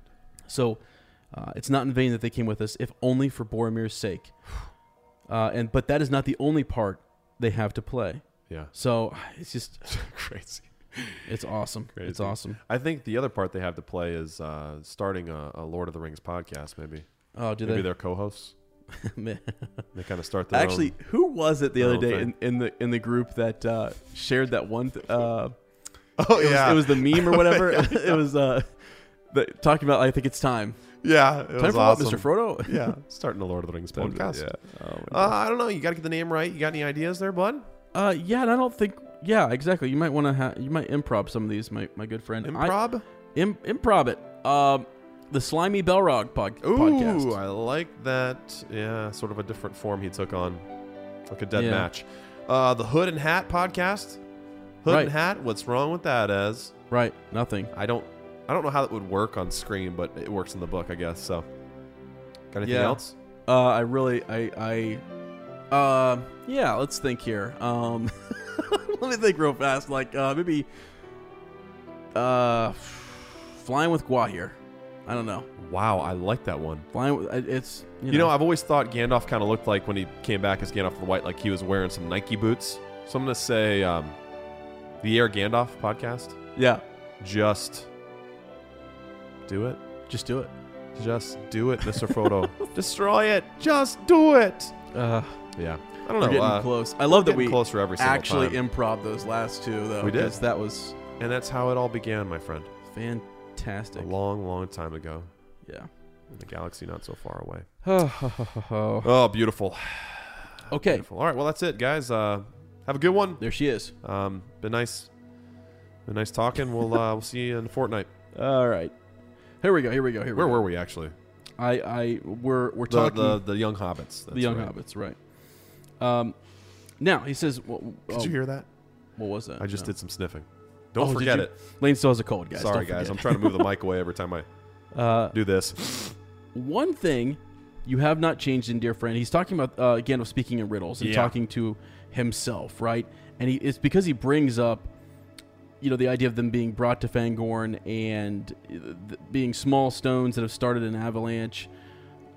Even as they talk here, the first rumbling, Saruman had best not be caught away from home when the dam burst. So he's speaking in these riddles, and Aragorn's like, well, and that you've not changed. Like, that's something, Gandalf the Grey used to do. Yep. And so what have you. Now, actually, he makes a really cool quote here. Let's see. What? In riddles, said Gandalf? No. For I was talking aloud to myself, a habit of the old. Yeah. They choose the wisest person present to speak to. Myself. Yeah, exactly. The long explanations needed by the young are wearying. And so, Aragorn tries to say, by my own people, I mean, I'm considered, pretty old myself, right? my friend. And then he, it's cool. Tolkien compares the laughter of Gandalf to warm and kindly as a gleam of sunshine. Yeah. And then I've got the next 3 paragraphs bracketed as because it's a look into Gandalf's mind. Okay. This is where we see, I said, I kind of made a little note in my margin. I said, Gandalf has been leveled up. Yes. Right? He's Big time. gone through his test. And where once he was a little more unsure, now he's, like you said before, he's able to see these things far off.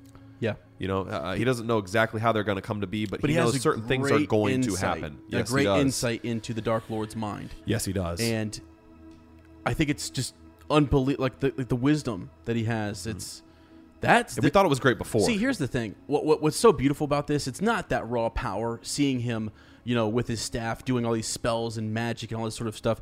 It is actually right here in this paragraph where he shows his true power. Yeah. And that's something every one of us can sort of take and it's that perception, the wisdom that you can have, being patient, not hasty, looking at things, seeing things afar. I don't know. It's amazing. So let's dive into it here a little bit. So, what then shall I say? This in brief, I see. I see things at the moment, right? Okay. I love how he says "at the moment" too. Yeah. Implying that these things can change. These things can be influenced. Right. Right? Right, exactly. Kind of cool. He starts to talk about the enemy and how it's long known that the ring is abroad and that it is borne by a hobbit. He knows the number of the company that we set out from Rivendell. Yep. He knows each kind of us, but he has not yet perceived our purpose clearly. Yeah. And really, he knows that because if he had, he would keep every orc he could in Mordor. Yep. And just he wait would for pursue them to the come ring. there. Yep. Exactly.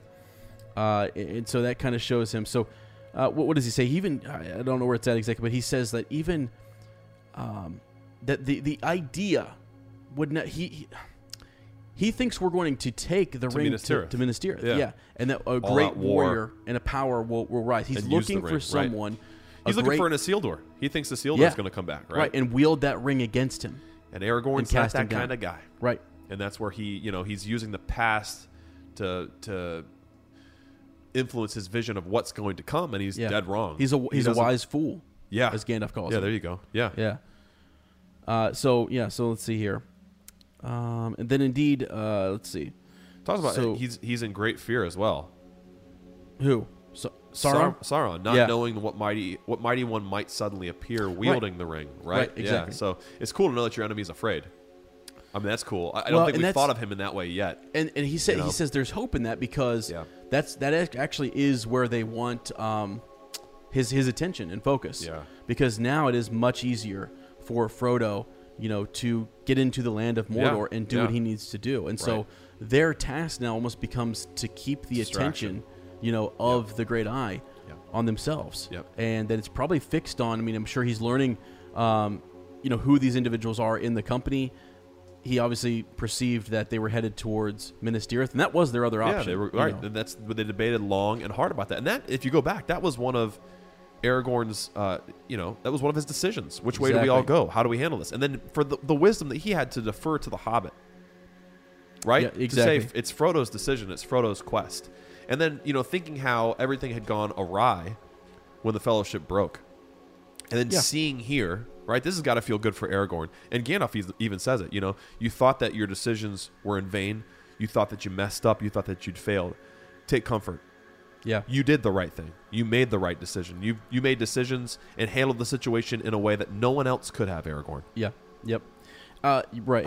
Exactly. And so this next paragraph, though, what I think is interesting too, is he brings in this is the Two Towers, right? Yep. And he brings in Saruman and his influence, and how actually unexpectedly it has disrupted, Sauron and his messengers or his They're divided, right. which is what we saw in that Uruk-hai party. Exactly. Well, Right. and even think about as they were when you're there, when the ring is up on Amon Hen, and they're at this point where they're deciding what to do. Yep. They were under assault from Mordor, right? They were, but they're also there are members from Isengard there as well on both sides of the river. Because, That's right. Yes. Because he says that they East were and the not west. allowed to. They hadn't been given the clearance to cross the Great River. Right. Right. Right. So the Nazgul could not cross, and so Legolas that's goes right. on to mention that he fell. He thought that whatever that creature, that beast was. Yep. That he brought it down, and Gandalf says, that cannot be brought down by any. Yeah. The rider's still fine. Right. Right. Yep. He'll get another beast. Mm-hmm. Yeah.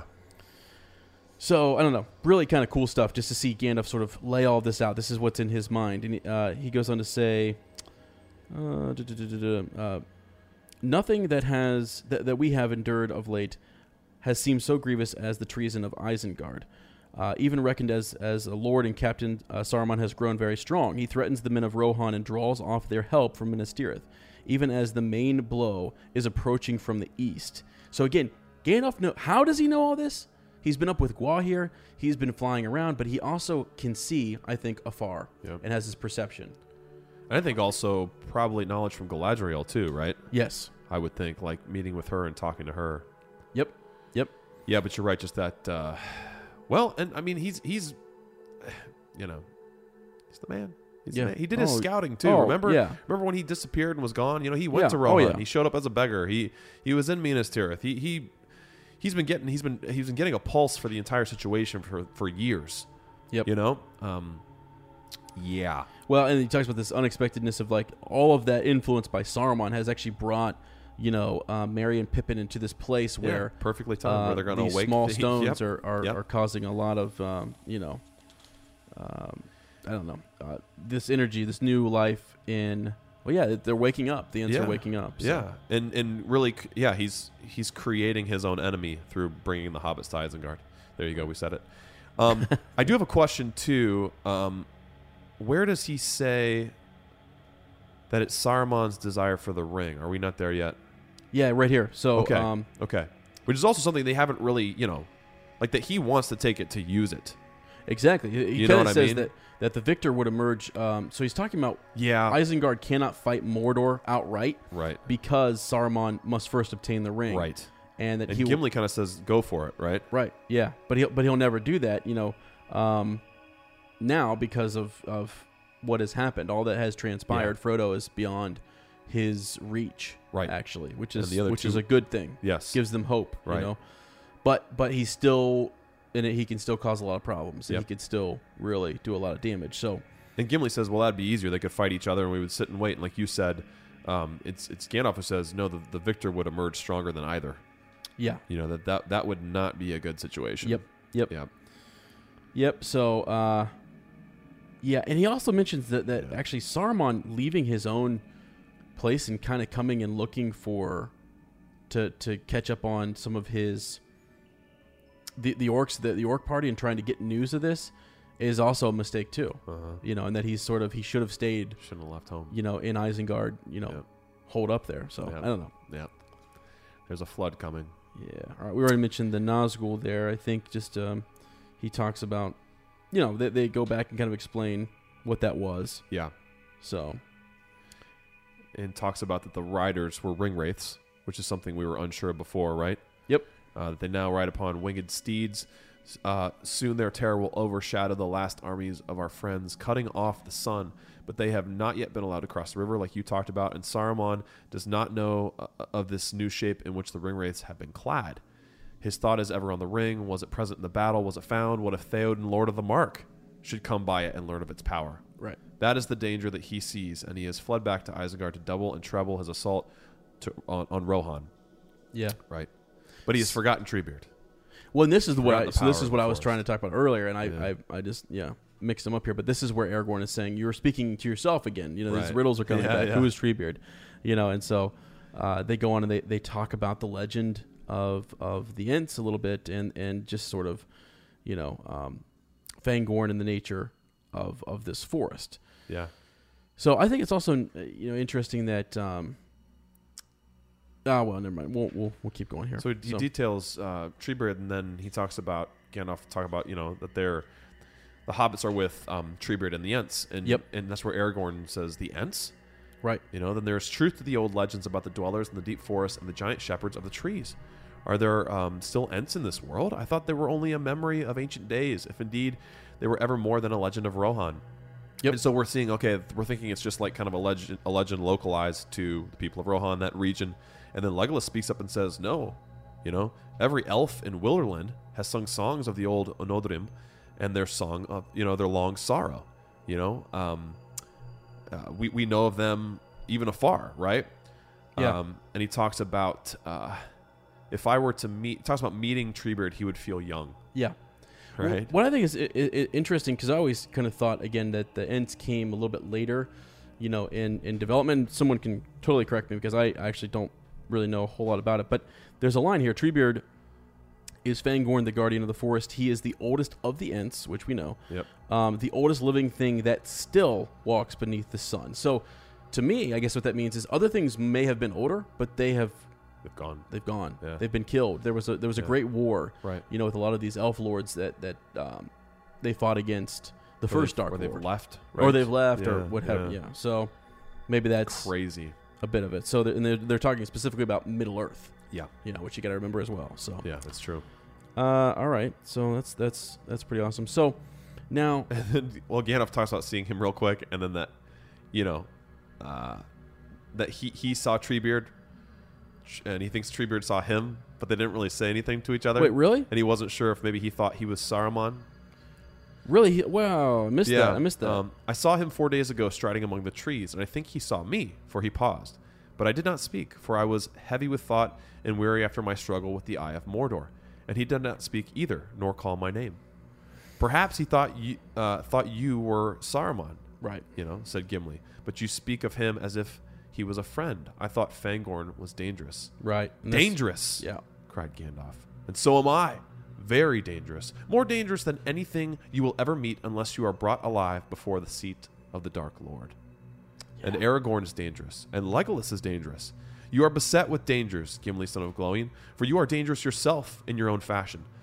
God, dude, talk about getting you pumped up. Yeah, I know. I mean, wouldn't you just feel like 1,000 feet tall? Real quick, can I say something? So more dangerous than anything you will ever meet, unless you're brought before the seat of the Dark Lord. You know, so and I even would say he could strive with. Well, maybe he's talking about Morgoth. Maybe he is. Sauron. Maybe he is. Yeah. But still, I kind of think it's like he even is putting himself above like Witch King. Oh yeah. You know. Oh yeah. Bring it on, baby.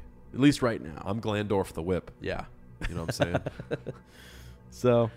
Yeah, then he just goes on. There's a lot of details there, but he basically talks about the Ents waking up and not really knowing what they're going to do. He says, "I don't find that they're strong." Right, and he says, "I don't think that they know what they're going to do themselves." Right.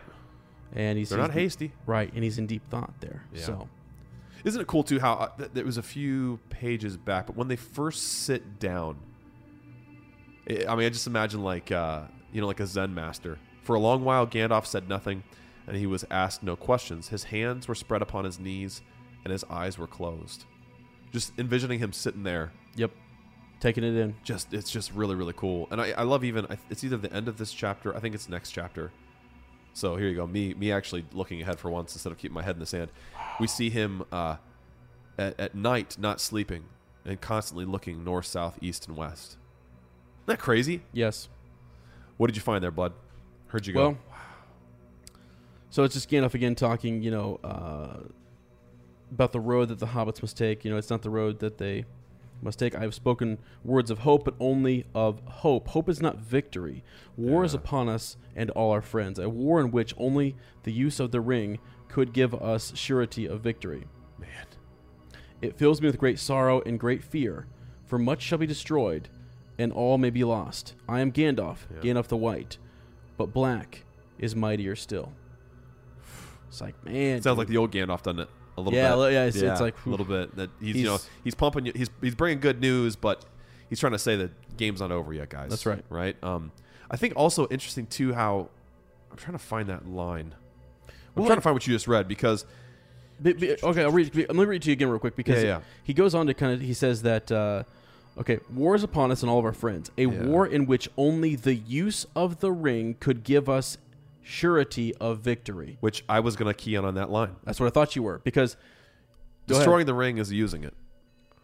They're using it. Frodo is like not use. It's just a funny play on. You could go either way, right? We're using it as a weapon by destroying it. We're detonating something. And is that what he means in some respect? It could go either way, but what I also think here is that he's kind of talking about actually using it. Right. That would be the way to actually outright stand toe to toe and beat him. Like without the ring, we really can't probably win this. It's going to be very tough. Right.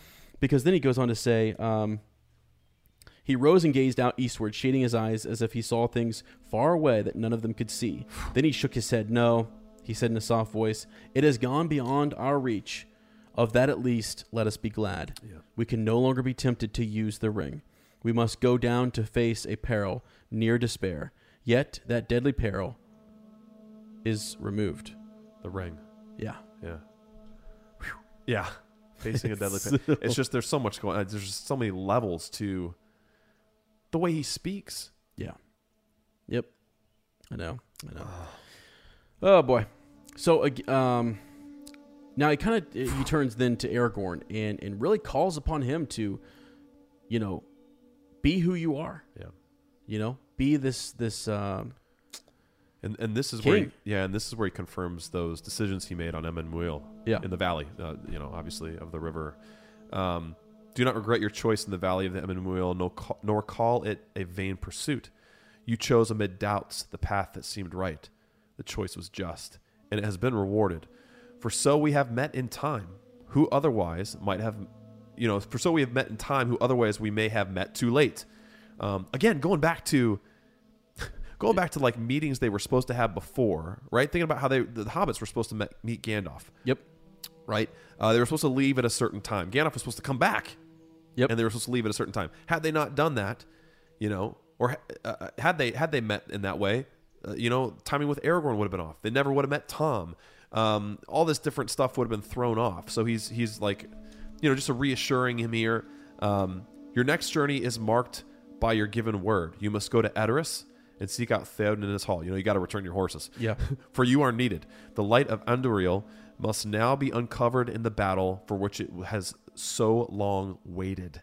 It's funny to think about a sword like waiting for something too, like almost having a human. Yeah. There is a war in Rohan and worse evil. It goes ill with Theoden. So a new vision here, knowing that Theoden's in a bad place. We've got hints of that from Éomer, right? That Rohan's not sitting as peachy as it used to. So that's where Aragorn's needed, the power of his sword. Wow. Yeah. It's a nice little image here too of like Gandalf sort of, as he's speaking to him, Aragorn rises and he's looking at Gandalf, and the others gazed at him in silence. I got that underlined too. Yeah, and as they stood there facing one another, this gray figure of a man, Aragorn, son of Arathorn. Thank you. Was tall and stern as stone, his hand upon the hilt of his sword. He looked as if some king out of the midst of the sea had stepped upon the shores of lesser men. Before him stooped the old figure, white, shining now as if some light kindled within, bent, laden with years, but holding a power beyond the strength of kings. Talking about, so like making that allusion to the Númenóreans rising out of the sea, coming from the sea. Yeah. Right? A light being kindled, and that being one of Gandalf's powers, fire, wielder of the Flame of Anor. Yeah. Yep. Jeez. Worthy of song someday. It's just a cool little image to see those two powerful figures kind of standing there, right? And I love what Aragorn actually says. Do I not say truly, Gandalf, that that you could go, wherever you wished quicker than I? And this I also say, you are our captain and our banner. The Dark Lord has 9, but we have 1, mightier than they, the White Rider. Jeez. Yeah. He has passed through the fire and the abyss, and they shall fear him. We will go where he leads. Wow. That's one of my favorite. I love that. Just that, man, I don't know. And I don't know if Gandalf even says anything back to that. He really doesn't. Legolas just kind of also confirms it. Yep. And then he just says, we've tarried here too long. Let's get going. Got stuff to do. Thanks for pumping me up, guys. Yeah. And then Gimli, of course, wants to know about the Balrog. Gandalf says, name him not. So now we get into this whole telling of what happened. Right? Yeah. We've been wanting to know, Gandalf, what happened to you. We've told you what happened our way. We've even heard of how you've had influence over what we've been doing. Yep. The power of good. And so now we want to know, how'd it go with you? And it's amazing how it's, again, just comparing him to the sun, talking about it seemed that a cloud of pain passed over his face. Mm-hmm. Yep. He sat silent, looking old as death. So the memory of this, we talked about that too before. We talked about how visually, Frodo had changed after he was stabbed by the Morgul blade. There are times in the story where just naming an event, a painful event from the past, shows physically on someone. And we know what that. I mean, he's being dramatic here too. Obviously, he's making a comparison, but we know what that's like. Yep. We bring up something to someone that is very painful. Maybe not even intentionally sometimes, and we see how their whole countenance changes. Yeah. Right? How they're almost taken back to that moment. Well, this is a moment where Gandalf, he won, but he died in the end. Yeah. Right? His life force was given up. Yep. It took all of his strength. And so that memory coming back, he looks old as death. Yep. Yep, exactly. And I love how he tells it too. Isn't it awesome how he tells it? Yeah, well, he just kind of explains Yeah. What had happened to him, to himself. And he says that, long time I fell, he said at last, slowly, as if thinking back with difficulty. Long I fell, and he fell with me. His fire was about me. I was burned. Then we plunged into the deep water, and all was dark. Cold it was as the tide of death. Almost it froze my heart. Holy crap, dude. Yeah. And that's something you don't even think about. Like, I watched you watch the opening of the Two Towers, and you see it, and you're like, of course. Like, Gandalf would be burned up. Yep. Yeah, wow. So, anyways, he talks about this abyss and eventually lets them know that it does have a bottom beyond light and knowledge. Doesn't even want to talk about it. Yeah, eventually, I came at last to the uttermost foundation of stone. So he is like deep in Arda. He's like way, down there, man. Yeah.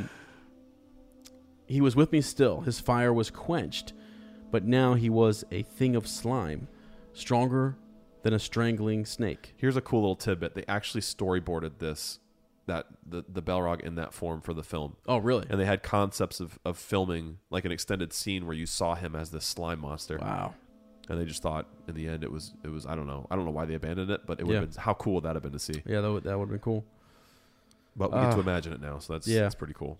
It talks about fighting under the living earth where time is not counted. Ever he clutched me and ever I hewed him till at last he fled into dark tunnels that were not made by Durin's folk. Gimli, son of Glowing, far, far below the deepest delvings of the dwarves, the world is gnawed by nameless things. Yep. Even Sauron knows them not. They are older than he. Now I have walked there, but I will bring no report to darken the light of day. Here you go. Talking about. So that's kind of crazy, right? Before there are things you should save for the day to talk about. He says, I won't even talk about that here. Yeah. Middle of day, I'm not even going to talk about it. Right. In that despair, my enemy was my only hope, and I pursued him, clutching to his heel. Thus he brought me back at last to the secret ways of Khazad-dûm. Too well he knew them all. Ever up now he went until we came to the endless stair. And Gimli says, that's been lost or destroyed. Yeah. And Gandalf says, it was made, and it has not been destroyed, because I've been there. And I climbed it to the pinnacle of the Silvertine, the living rock of Zarak Zagil, and upon Celebdil was a lonely window in the snow, and before it lay a narrow space, a dizzying eyrie above the mists of the world. The sun shone fiercely there, but all below was wrapped in clouds, so that you could just imagine above the clouds, man. Yeah, and we see that a little bit. We see him, fighting in the film, and it's this island of a tower that's like an island surrounded by cloud, so high up above it was. There was none to see, or perhaps he bursts into flame again, right? The Balrog is like a match is lit again. Yep. There was none to see, or perhaps in after ages songs would still be sung of the battle of the peak. Right. It's unfortunate, isn't it? That like people didn't see this, because it's something that would, they would sing about. Yeah. Because it was such an epic battle. Yeah, and he laughs, but what would they say? Those that looked up from afar thought the mountains were crowned by was crowned by a storm. Thunder they heard, and lightning, they said, smote upon Celebdil and leaped back broken into tongues of fire. Is not that enough? A great smoke rose about us, vapor and steam. Ice fell like rain.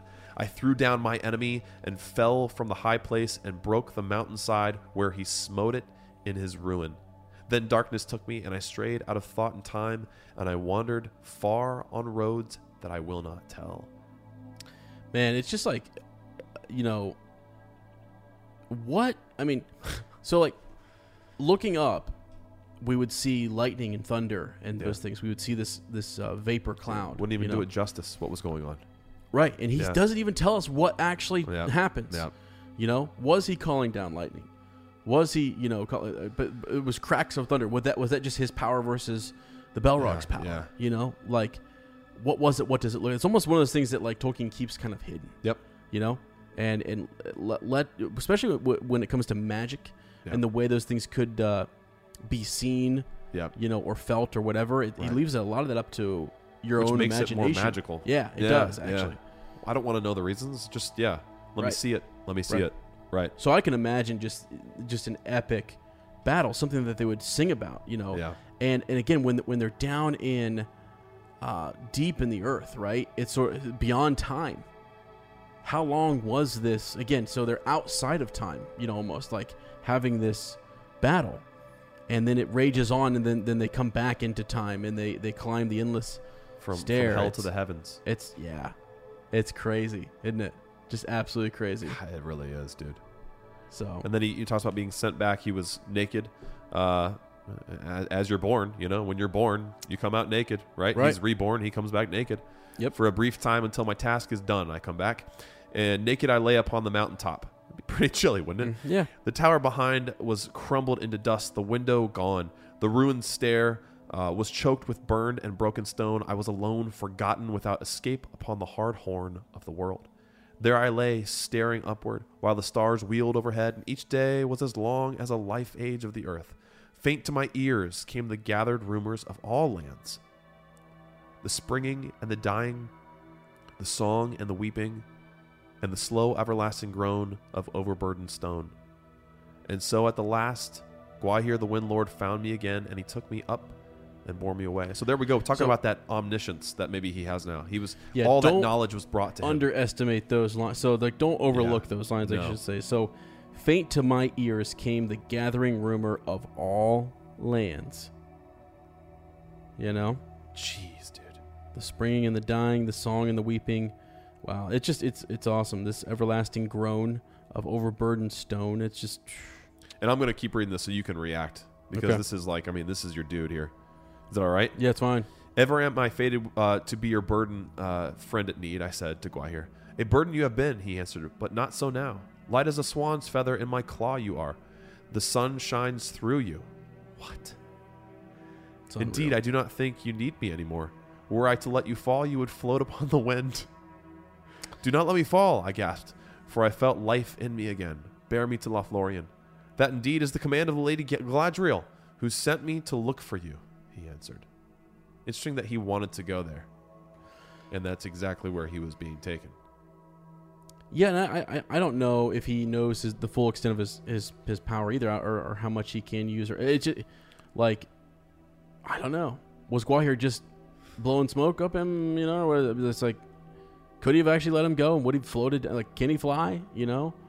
Aragorn says it as well, that you can travel much quicker than I can. What can he do? Can he just bounce around?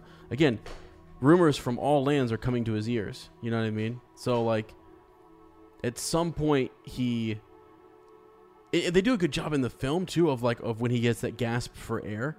You know? Right, and he comes back, right? Yeah. Before that, though, his body's there, and you can almost imagine this absorption of power and knowledge and things coming to him. And when they show... wheeling through thought and time, wheeling through the stars, how they show that spinning, and you feel this.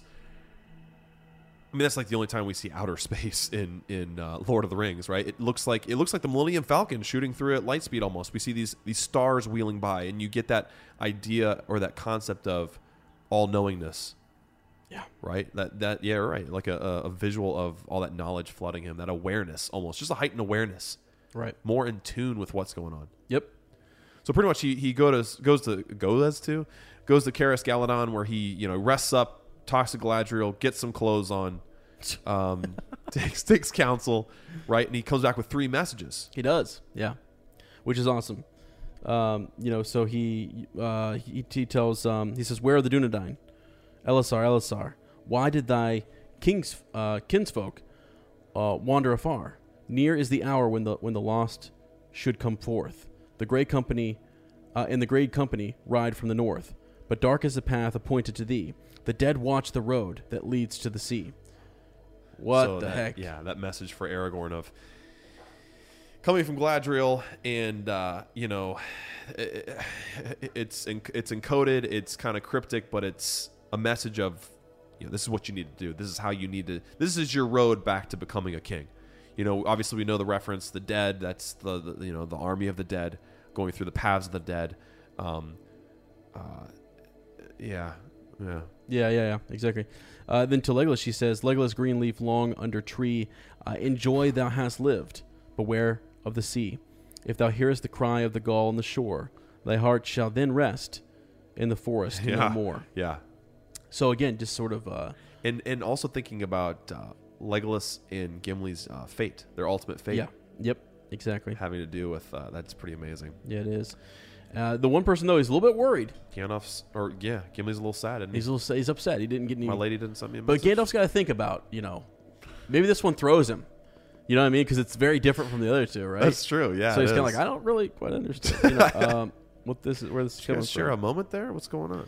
Yeah, but he says, or she says to him, to Gimli, son of Gloin, giving his lady's greeting, Lockbearer, wherever thou goest, my thought goes with thee, but have a care to lay thine axe to the right tree. Yeah.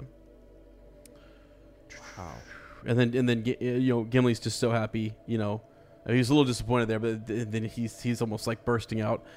In happy hour you have returned to us, Gandalf. Like he's so just like, all right, let's go. I got a text from my girl. I'm good. Yeah, I'm back. So My thought goes with the lock bearer. right. Yep. Crazy, man. Carrying those All hairs. right. And now it's time for Haste. You know, it's time for him to wrap himself in his old tattered cloak. Yep. He covers up the white, right? And they're kind of Yeah, that's right. That's where we get our horses back. right. We have to get we got to Yeah. get those back. So Gandalf says he's not going to walk. Time presses. He lifted up his head and gave out this long, this long whistle. Right? It was probably long. There. Yes. That's it, baby. Nice job. Doesn't he call him? Isn't it 3? Yeah. 3 whistles again, man. The number 3. Yeah. 3 times he whistled. Yep. And then off in the distance, he hears this whinny of a horse. Bro, Man. the way they did this in the film, it's almost kind of uncanny. Where is the part? Yeah, he's got Before different long- levels of like of the whistling. You know. Yes, he that was whistles and perfect. then- But even the mannerisms of Shadowfax when he approaches Gandalf. yeah. I'm trying to find what is it? Well, Aragorn points out, hey, there's more than one horse coming. Yeah, duh. And Gandalf goes, well, yeah, we need more than one horse. Right. Yeah. Legolas, with his elf eyes, says, see how they run. There is Hasufel, and there is my friend Arod beside him. Right? And then beside them strides a very great horse. I have not seen his like before. Nor will you again, said Gandalf. That is Shadowfax. He is the chief of the Meras, lord of horses. Yeah. And not even Theoden, king of Rohan, has ever looked on a better. Does he not shine like silver as he runs smoothly as a swift stream? He has come for me, the horse of the White Rider. We are going to battle together. But just this little moment where he comes up to him, all right? Right, yeah, when the Shadowfax- two others follow. And as soon as Shadowfax saw Gandalf, he checked his pace and whinnied loudly. Then, dude, hand to God. I go back and we're going to go watch it after Yeah. this. This exact thing happens in the film. Yeah. And I don't know if they trained the horse to do it or if it was just like happy chance. Then trotting gently forward, he stooped his proud head and nuzzled his great nostrils against the old man's neck. Yeah. You can see him when this horse must really be Shadowfax. When it came up, you can see it kind of do this little bowing of its head. And it almost looks like just kind of the way the horse moves, but there's something to it, dude. It's a detail that echoes from the very penning of this book out into reality and is caught and reverberated in the film. Yeah. And it's moments like that where I know. go, can't top these movies. No, you can't. That's why it's Can't top them. Yeah. That moment yeah. and the fact that Peter So well Jackson done. said, "Hey, let's put this in here." He could have skipped over that. It's not that big of a part in the book. It's a Right. couple of paragraphs. It's he cut other characters out completely, and the fact that he left that moment for Shadowfax, Yeah, exactly. amazing, man. I know. Amazing. It is actually. Yeah. Yep. So they just kind of go over who's going to ride which horse, you know, Yep. and they all kind of get saddled up. Gimli joins Gandalf on Shadowfax, which is pretty awesome. Yes. You know, Saddle up, there you partner. go. Which they didn't do that in the film, did they? No, I think he rode with Legolas. Legolas, because they yeah. were bonding. Either way, you know. which is fine. Yeah. It's cool. But it's neat, and they just set their course right. So they're heading to see Theoden, right? And Yep. they know that they're riding to war. Yeah. And they catch a glimpse of that on the way. They do, yeah. They see the Gap of Rohan burning. Yep. You know, Right. battle and war. And yeah, really, that's what. So to finish this off, he just says, Gandalf says, "There lies the Gap of Rohan. It is now almost due west of us. That way lies Isengard." Yeah. "I see a great smoke," said Legolas. "What may that be?" "Battle and war," said Gandalf. "Ride on."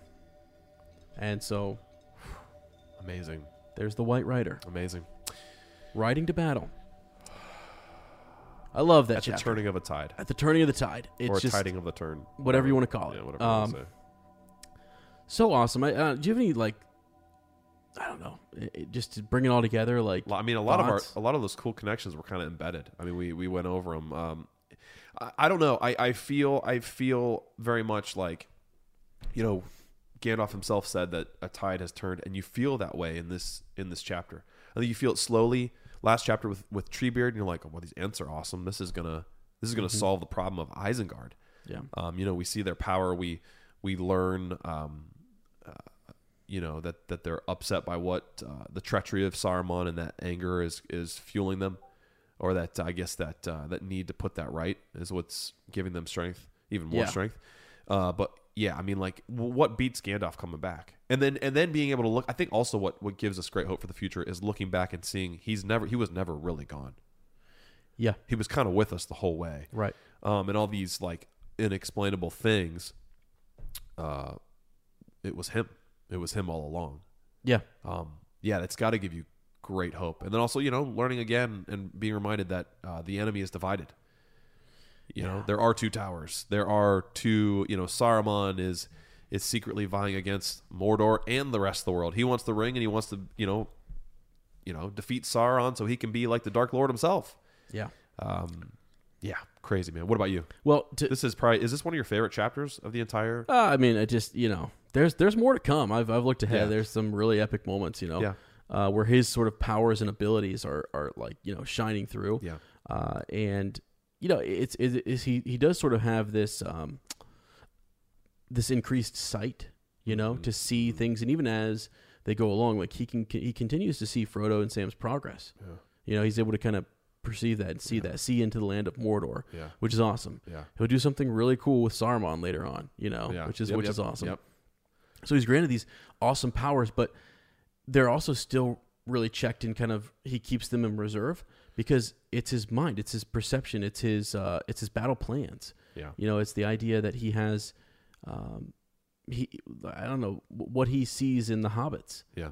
And putting faith, even just where you put your faith, who you trust. Yeah. That is probably more important than anything else. Yeah. I mean, that's sort of where you see his powers kind of increase. He's more confident in those things, and things start to kind of come together. And you're like, the whole bit with Sam, he's like, wow, all right. He's like, did he really? Yeah. And that gives him great, hope and stuff. So it's just, I don't know, really awesome. And it's almost like that test kind of narrowed his focus even more, didn't it? Like he was focused before, but I think kind of felt pulled in a lot of different directions. Mm-hmm. And you have him, he's more, like you said, confident. He's more sure. Seems more like lasered in onto what needs to be done. How we even see it in the next chapter on how they get to, he's like, Shadowfax knows the way. He's going to take the shortcut to the Golden Hall, and we're going to be there in no time. Yeah. Yep. And we know we need to go talk to him. We got to get in quick. We have a lot to do, a lot to get done. Yep. Yeah. Exactly. Wow. All right. All right, friends. It's time for Bywater Post. Let's do it. You ready? All right. Let's do it. This first one here is from Tristan James. So again, we've got a list here, and we're working back through them. We're trying to do an episode 2 to 3, so we can get kind of caught up here. But he says, "Hey guys, my name is Tristan. This might be a long one. First off, thanks for the podcast. It has helped me on my Tolkien journey. I need to start this off by saying I'm a nerd. Okay. Well, join the club. Welcome Tristan. to the club. Yeah, that's right. I've always been a nerd and always will be. I learned to read by reading comic books. I obsess over movies. I reread Harry Potter every year. In fact, that's how I found you guys, Swish and Flick. I love Star Wars, Game of Thrones. I'm a nerd to the core. Well, I mean, honestly, then those are all some of my favorite things. So, Tristan, welcome. Yep. I remember seeing The Fellowship of the Ring in theaters when I was a kid. It was the first movie I had ever seen, or first movie that I'd ever seen that had an intermission. Wow. Wow. Okay. Oh, okay. Wow. And it blew my mind. I instantly made my mom buy me all the books. I started with The Hobbit and loved it, but then I got to Fellowship and got about 6 chapters in and had to put it down. I just couldn't do it for some reason. This continued to happen to me for the next 15 years. I picked up the book, read chapter 6, then put it down. At this point, all the movies are out, and I love all of them. My family's new tradition on Thanksgiving is we watch this is awesome, all the extended cuts of the movies. Wow. But I haven't read the books, and that kills me as a nerd. I want to know everything, and not reading the books puts a big hole in my nerd cred. Yeah. Wow. Yeah. All right. Then one day, while listening to my favorite Harry Potter podcast, they mentioned your podcast, and I knew that this was the thing for me, the thing that was going to help me get started. So I started, I would read a chapter, then listen to the podcast, and then read a chapter and listen to the podcast. That's awesome. That is what it's all about, man. Cool. That's there so it is. Cool. Then came the dreaded chapter 6. And with all of the help of the podcast, I blew through it and continued on my journey. Yeah, baby. That's awesome. That's right. That's what we're here for, to help each other. then it got to the point where I was hooked and started flying through the book without having to stop. That's actually like that happens to me. I'll actually reach a point where it's like, okay, I'm going chapter by chapter, and then I'll hit a chapter that really inspires me. And it's like, boom. Next thing you know, 3 chapters away, and really moving through it. So Tristan says, I love the books. I'm always I'm halfway through Return of the King now and loving every second of it. Wow. Thank you guys. Thank you for everything that you've done for me. You are clearly the Gandalf on my journey. Again, thank you. If you're ever in the Rivendell of America, Oregon, hit me up, and the beers are on me. Nice. Thanks, Tristan. Wow, that's awesome. That's awesome, man. I may actually be out there soon. So that's right. You got your buddy Matt out there. This wizard just travels around. I would love to go to Rivendell sometime. Yeah, I've always wanted to. Sarah and I have always wanted to get up to the Pacific Northwest, man. That's a goal. So. Also, I mean, they got the if you go up to Seattle there, they've got the original Starbucks and Pike Avenue and all that kind of stuff. Pike Place. Yeah, it'd be really cool. That would be. Get some good coffee. You would have to have yours cold. I love it though that he talks about hitting that chapter 6. Yeah, and that was kind of like the wall, right? And it makes sense because, and one of the things we love about it, the Fellowship of the Ring, is it's kind of slower to get started. Right. Especially when you think about now. I mean, you look at all the chapters we're hitting through. I mean, the Treebeard and the Ents are ready to go destroy Isengard. Right. Gandalf just came back. We're going to go to the Golden Hall. Then we're going right away to Helm's Deep. Then we're going to go deal with Saruman. I mean, it's bang, bang, bang in the Two Towers and Return of the King.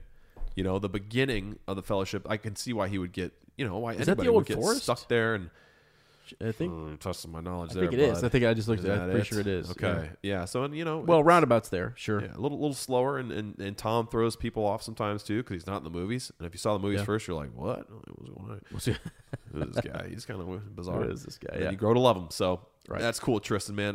Definitely going to have to take you up on that journey out to Rivendell with some libations there. Yep. We have Alina Nicoletta next. Yep. Hi, guys. I don't even know if this is the proper place to send this message. I got through anyway. At least it didn't happen, to get into Butterbird's hands. But I've been listening to your podcast for the past couple of weeks. Am just at the Caradhras. Had defeated them bit at the moment. I have also been listening to the Bywater Post sections every podcast and smiled so much at people's various stories. That's cool. We were talking about if people go to an episode and listen to a specific part. Right, yeah. We were talking about that before we recorded today. I'm from all the way in Romania. Yeah. Wow. If you check the map of Europe superimposed over the map of Middle Earth, Romania is somewhere north of Mordor. Ooh. All right. In the inland sea of Rhune region, in the area where they make the great Dorwinian wine, I guess. English is my second language, but the first language of my heart. And the reason for this is Tolkien. Wow, how cool. Wow. Like many other people, I came to Tolkien via the Fellowship of the Ring movie, but it has been a strange journey. I saw the first movie and was immediately captured by this world that opened up before me. I could only find the last book to read in my native tongue, and you can imagine how much sense that made without the middle book. Yeah. Eventually, I got hold of the other books and completed the journey as the movies came out. That's awesome. But then one day, a friend and fellow Lord of the Rings lover said to me, you see, there is this thing called the Silmarillion. Yep. From the get-go, it was elves I wanted to see more and learn more about. And so the idea of a whole book with only elves and their history in it, it became like the Holy Grail to me. Yeah. And almost as hard to come by. There were no translated Silmarillion books to buy or borrow at the time. That's crazy. So my only choice was to get it off the internet somehow, print it, and read it in English. The first book in English I ever attempted to read. Wow. Holy crap! Wow. Meanwhile, my English was essentially what I had learned in school, and that was the mere basics. Wow, that's amazing. That's kind of like Frodo taking the ring to Mount Doom. Yeah. In hindsight, that was probably the best thing that could have happened to me because only the ambition to read the Silmarillion and understand it could have gotten me on the journey to be fluent in English. Wow, this is unreal, dude. This is cool. It was so very hard. I had the printed pages of text and then a huge dictionary to hunt words in, and also maps and scraps of paper where I wrote down the names and family trees. I imagine like Gandalf in the libraries of Minas Tirith. Yeah. I went back. I look back on that and smile now. From the lofty perch of being an utter elf nerd at the moment, it was an experience I will never forget, and also the place and time where I never again retranslated books because so much gets lost in translation, and the nuances of the original language cannot be translated or replaced. That's incredibly interesting. I think we had someone that say before. that last week or the week before. Yeah, and I can imagine because they're languages are so different that way. I And think the it's way yellow. you say something, is just as important as what you are saying. I have been enjoying the Lord of the Rings journey with the two of you immensely.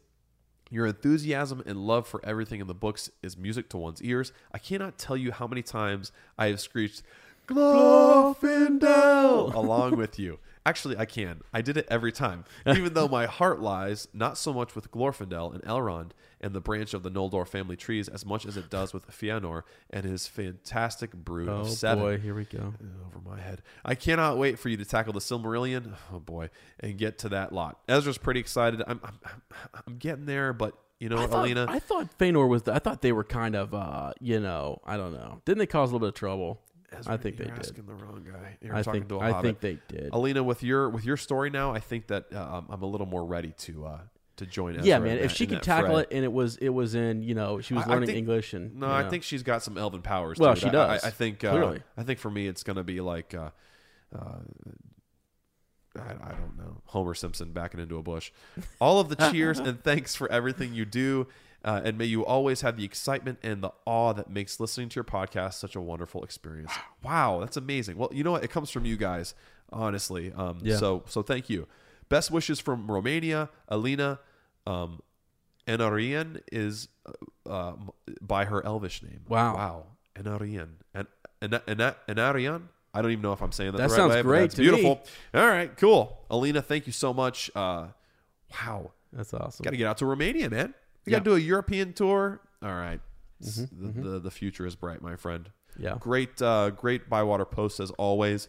Snowed Under, we were just talking actually about how many different stories you guys have sent in. How many of you have sent in stories, rather. It seems like we get another 2 or 3 every week. We are working through those systematically. So, if you send it in, we're getting to it. And our favorite part of every episode is reading your stories. It's amazing. Yeah. Yep. Kind of losing my voice here. Sorry. We're going to get into some strawberries with cream. Let's take a little sniff of that candle. Yeah. Let's get the candles out here because these are. Let me get this one. These are beautiful, man. We should have pictures on the group now. Oh, Man, there it is. Man, that is delicious. There you go. Nice and that strawberry smell is about as on point. Is it weird that I want to stick my tongue in this I candle? want to eat it too. You go first. Stick your tongue in there. You want to? Yeah, do it. Really? I'll do Seriously? it too. Okay. It's natural. It's not going to hurt us. Nothing. Yeah, we're good. It's just waxy. Okay. Burt's You know what I'm Bees. saying? That's what I'm tasting. Oh, it's so good. Rachel, thank you so much. It's amazing. Okay, so strawberries with cream. We got a pretty massive comeback in this chapter. What, in your opinion, is the greatest comeback of all time? It can be, a book, a film, or show, or or your personal life, Ezra. What the heck? So can I do multiple? I mean, the greatest comeback in this series is I said one. Gandalf. Okay, so I'm gonna do multiple because I like to go break the rules. What a jerk. So Gandalf, is obviously that's why you made the strawberries with cream, because it's the best, right? It makes you think of, this awesome comeback. Yeah, that's exactly my I intention. mean, I know you're gonna have something. You're good. I actually don't know what I'm going to say yet. you're I'm good. buying time. Well, no, your good pal Aragorn later on is gonna have. I mean, that's quite a return so. of the king. I knew Dumbest you- I title knew you were ever. going- Yes, yeah. it is, and Tolkien didn't like it either. So well. Gandalf, okay. How about something from Personal life and stuff. Yeah. Well, actually, if you want to look at just Other stories even, too. other films here. Luke Skywalker in Return of the Jedi. I was actually gonna say Rocky Balboa. Wow. Rocky.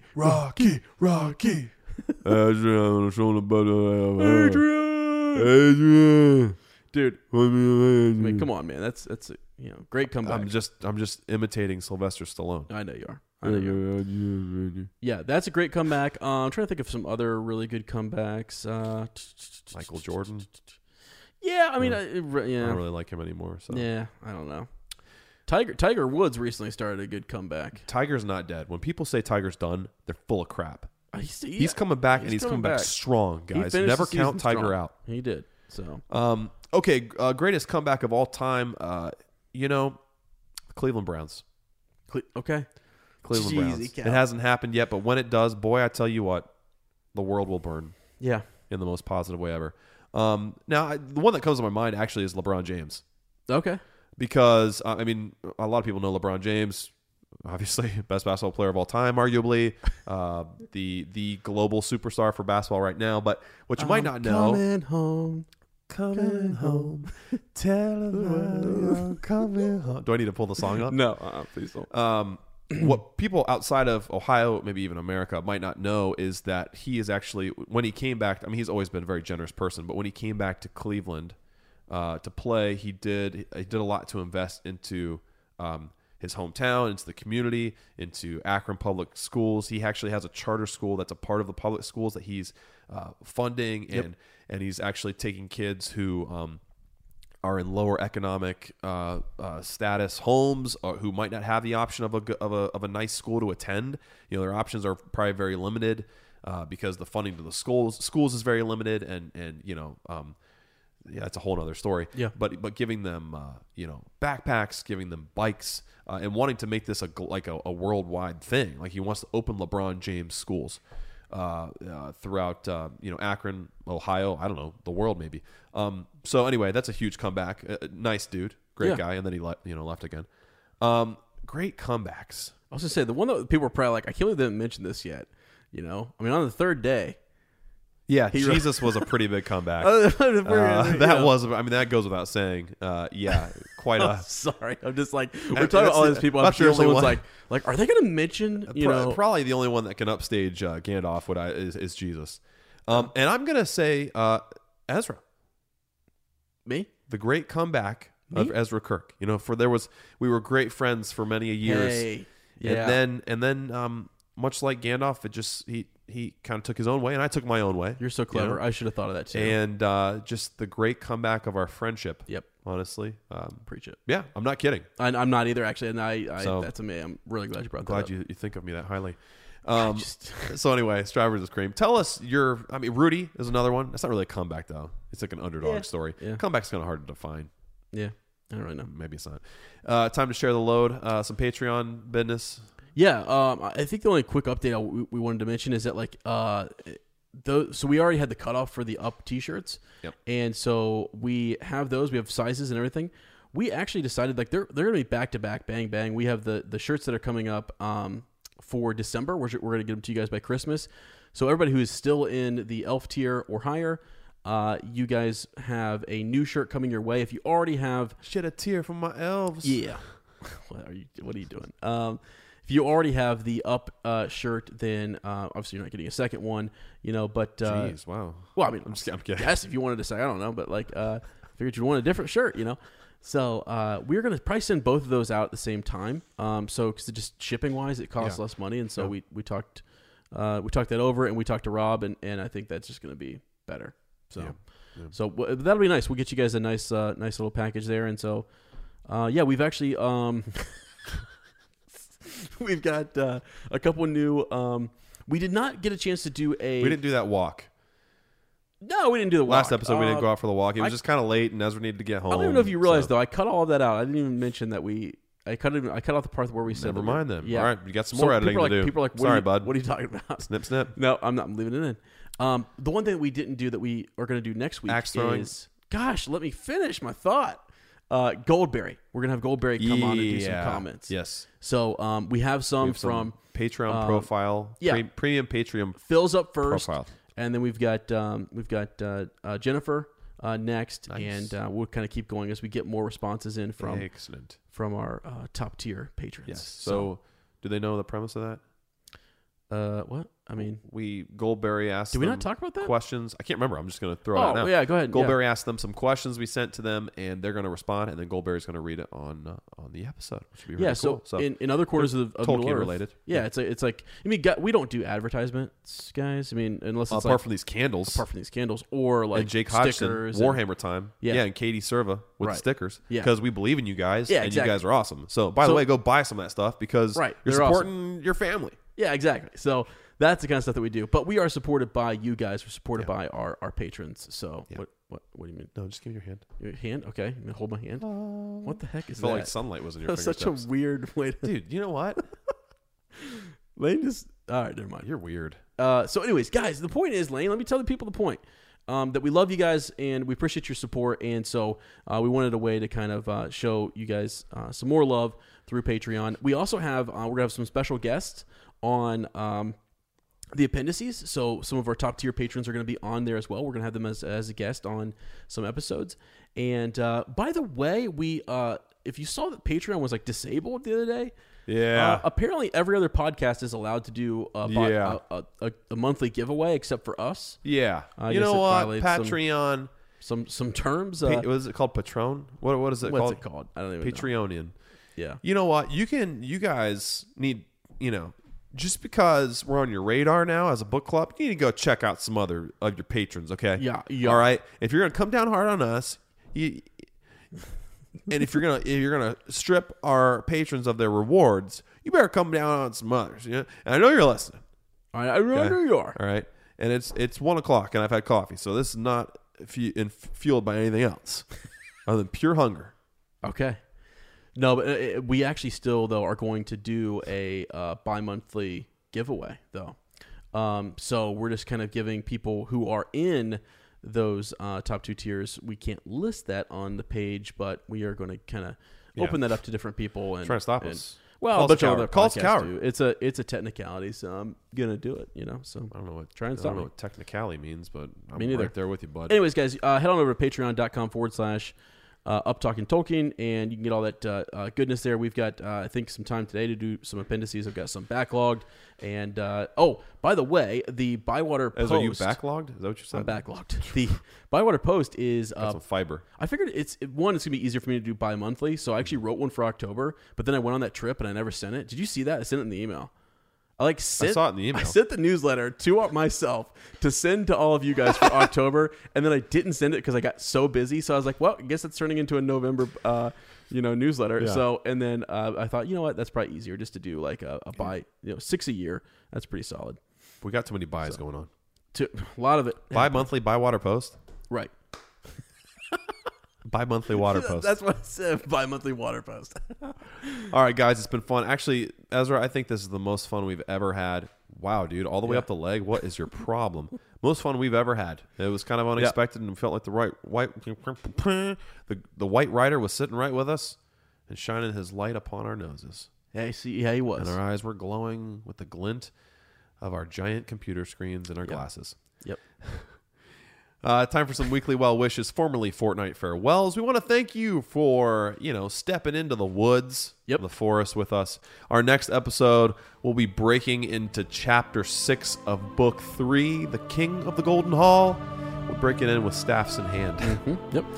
If you like our podcast, don't forget to subscribe, like us, write a review, leave a comment, or send us a Shadowfax.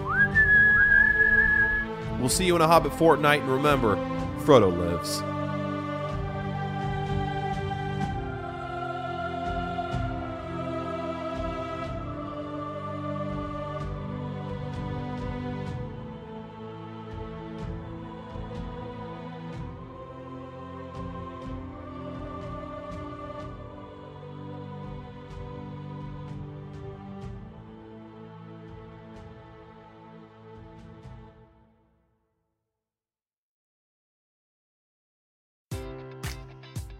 Enjoy all your favorite sports like never before at BetMGM. Sign up using code CHAMPION and receive up to $1,500 back in bonus bets if you don't win your first bet. When you register with BetMGM, you'll get instant access to a variety of parlay selection features, live betting options, and the best daily promotions in the business. And with BetMGM at your fingertips, every play and every game matters more than ever. Remember to use code CHAMPION and receive up to $1,500 back in bonus bets if you don't win your first bet. Place your money line, prop, or parlay bets with the king of sportsbooks today. BetMGM and GameSense remind you to play responsibly. See BetMGM.com for terms. 21 plus only. Virginia only. New customer offer. Subject to eligibility requirements. Rewards are non-withdrawable bonus bets that expire in 7 days. Gambling problem? Call 1-800-GAMBLER. Promotional offer not available in Washington, D.C.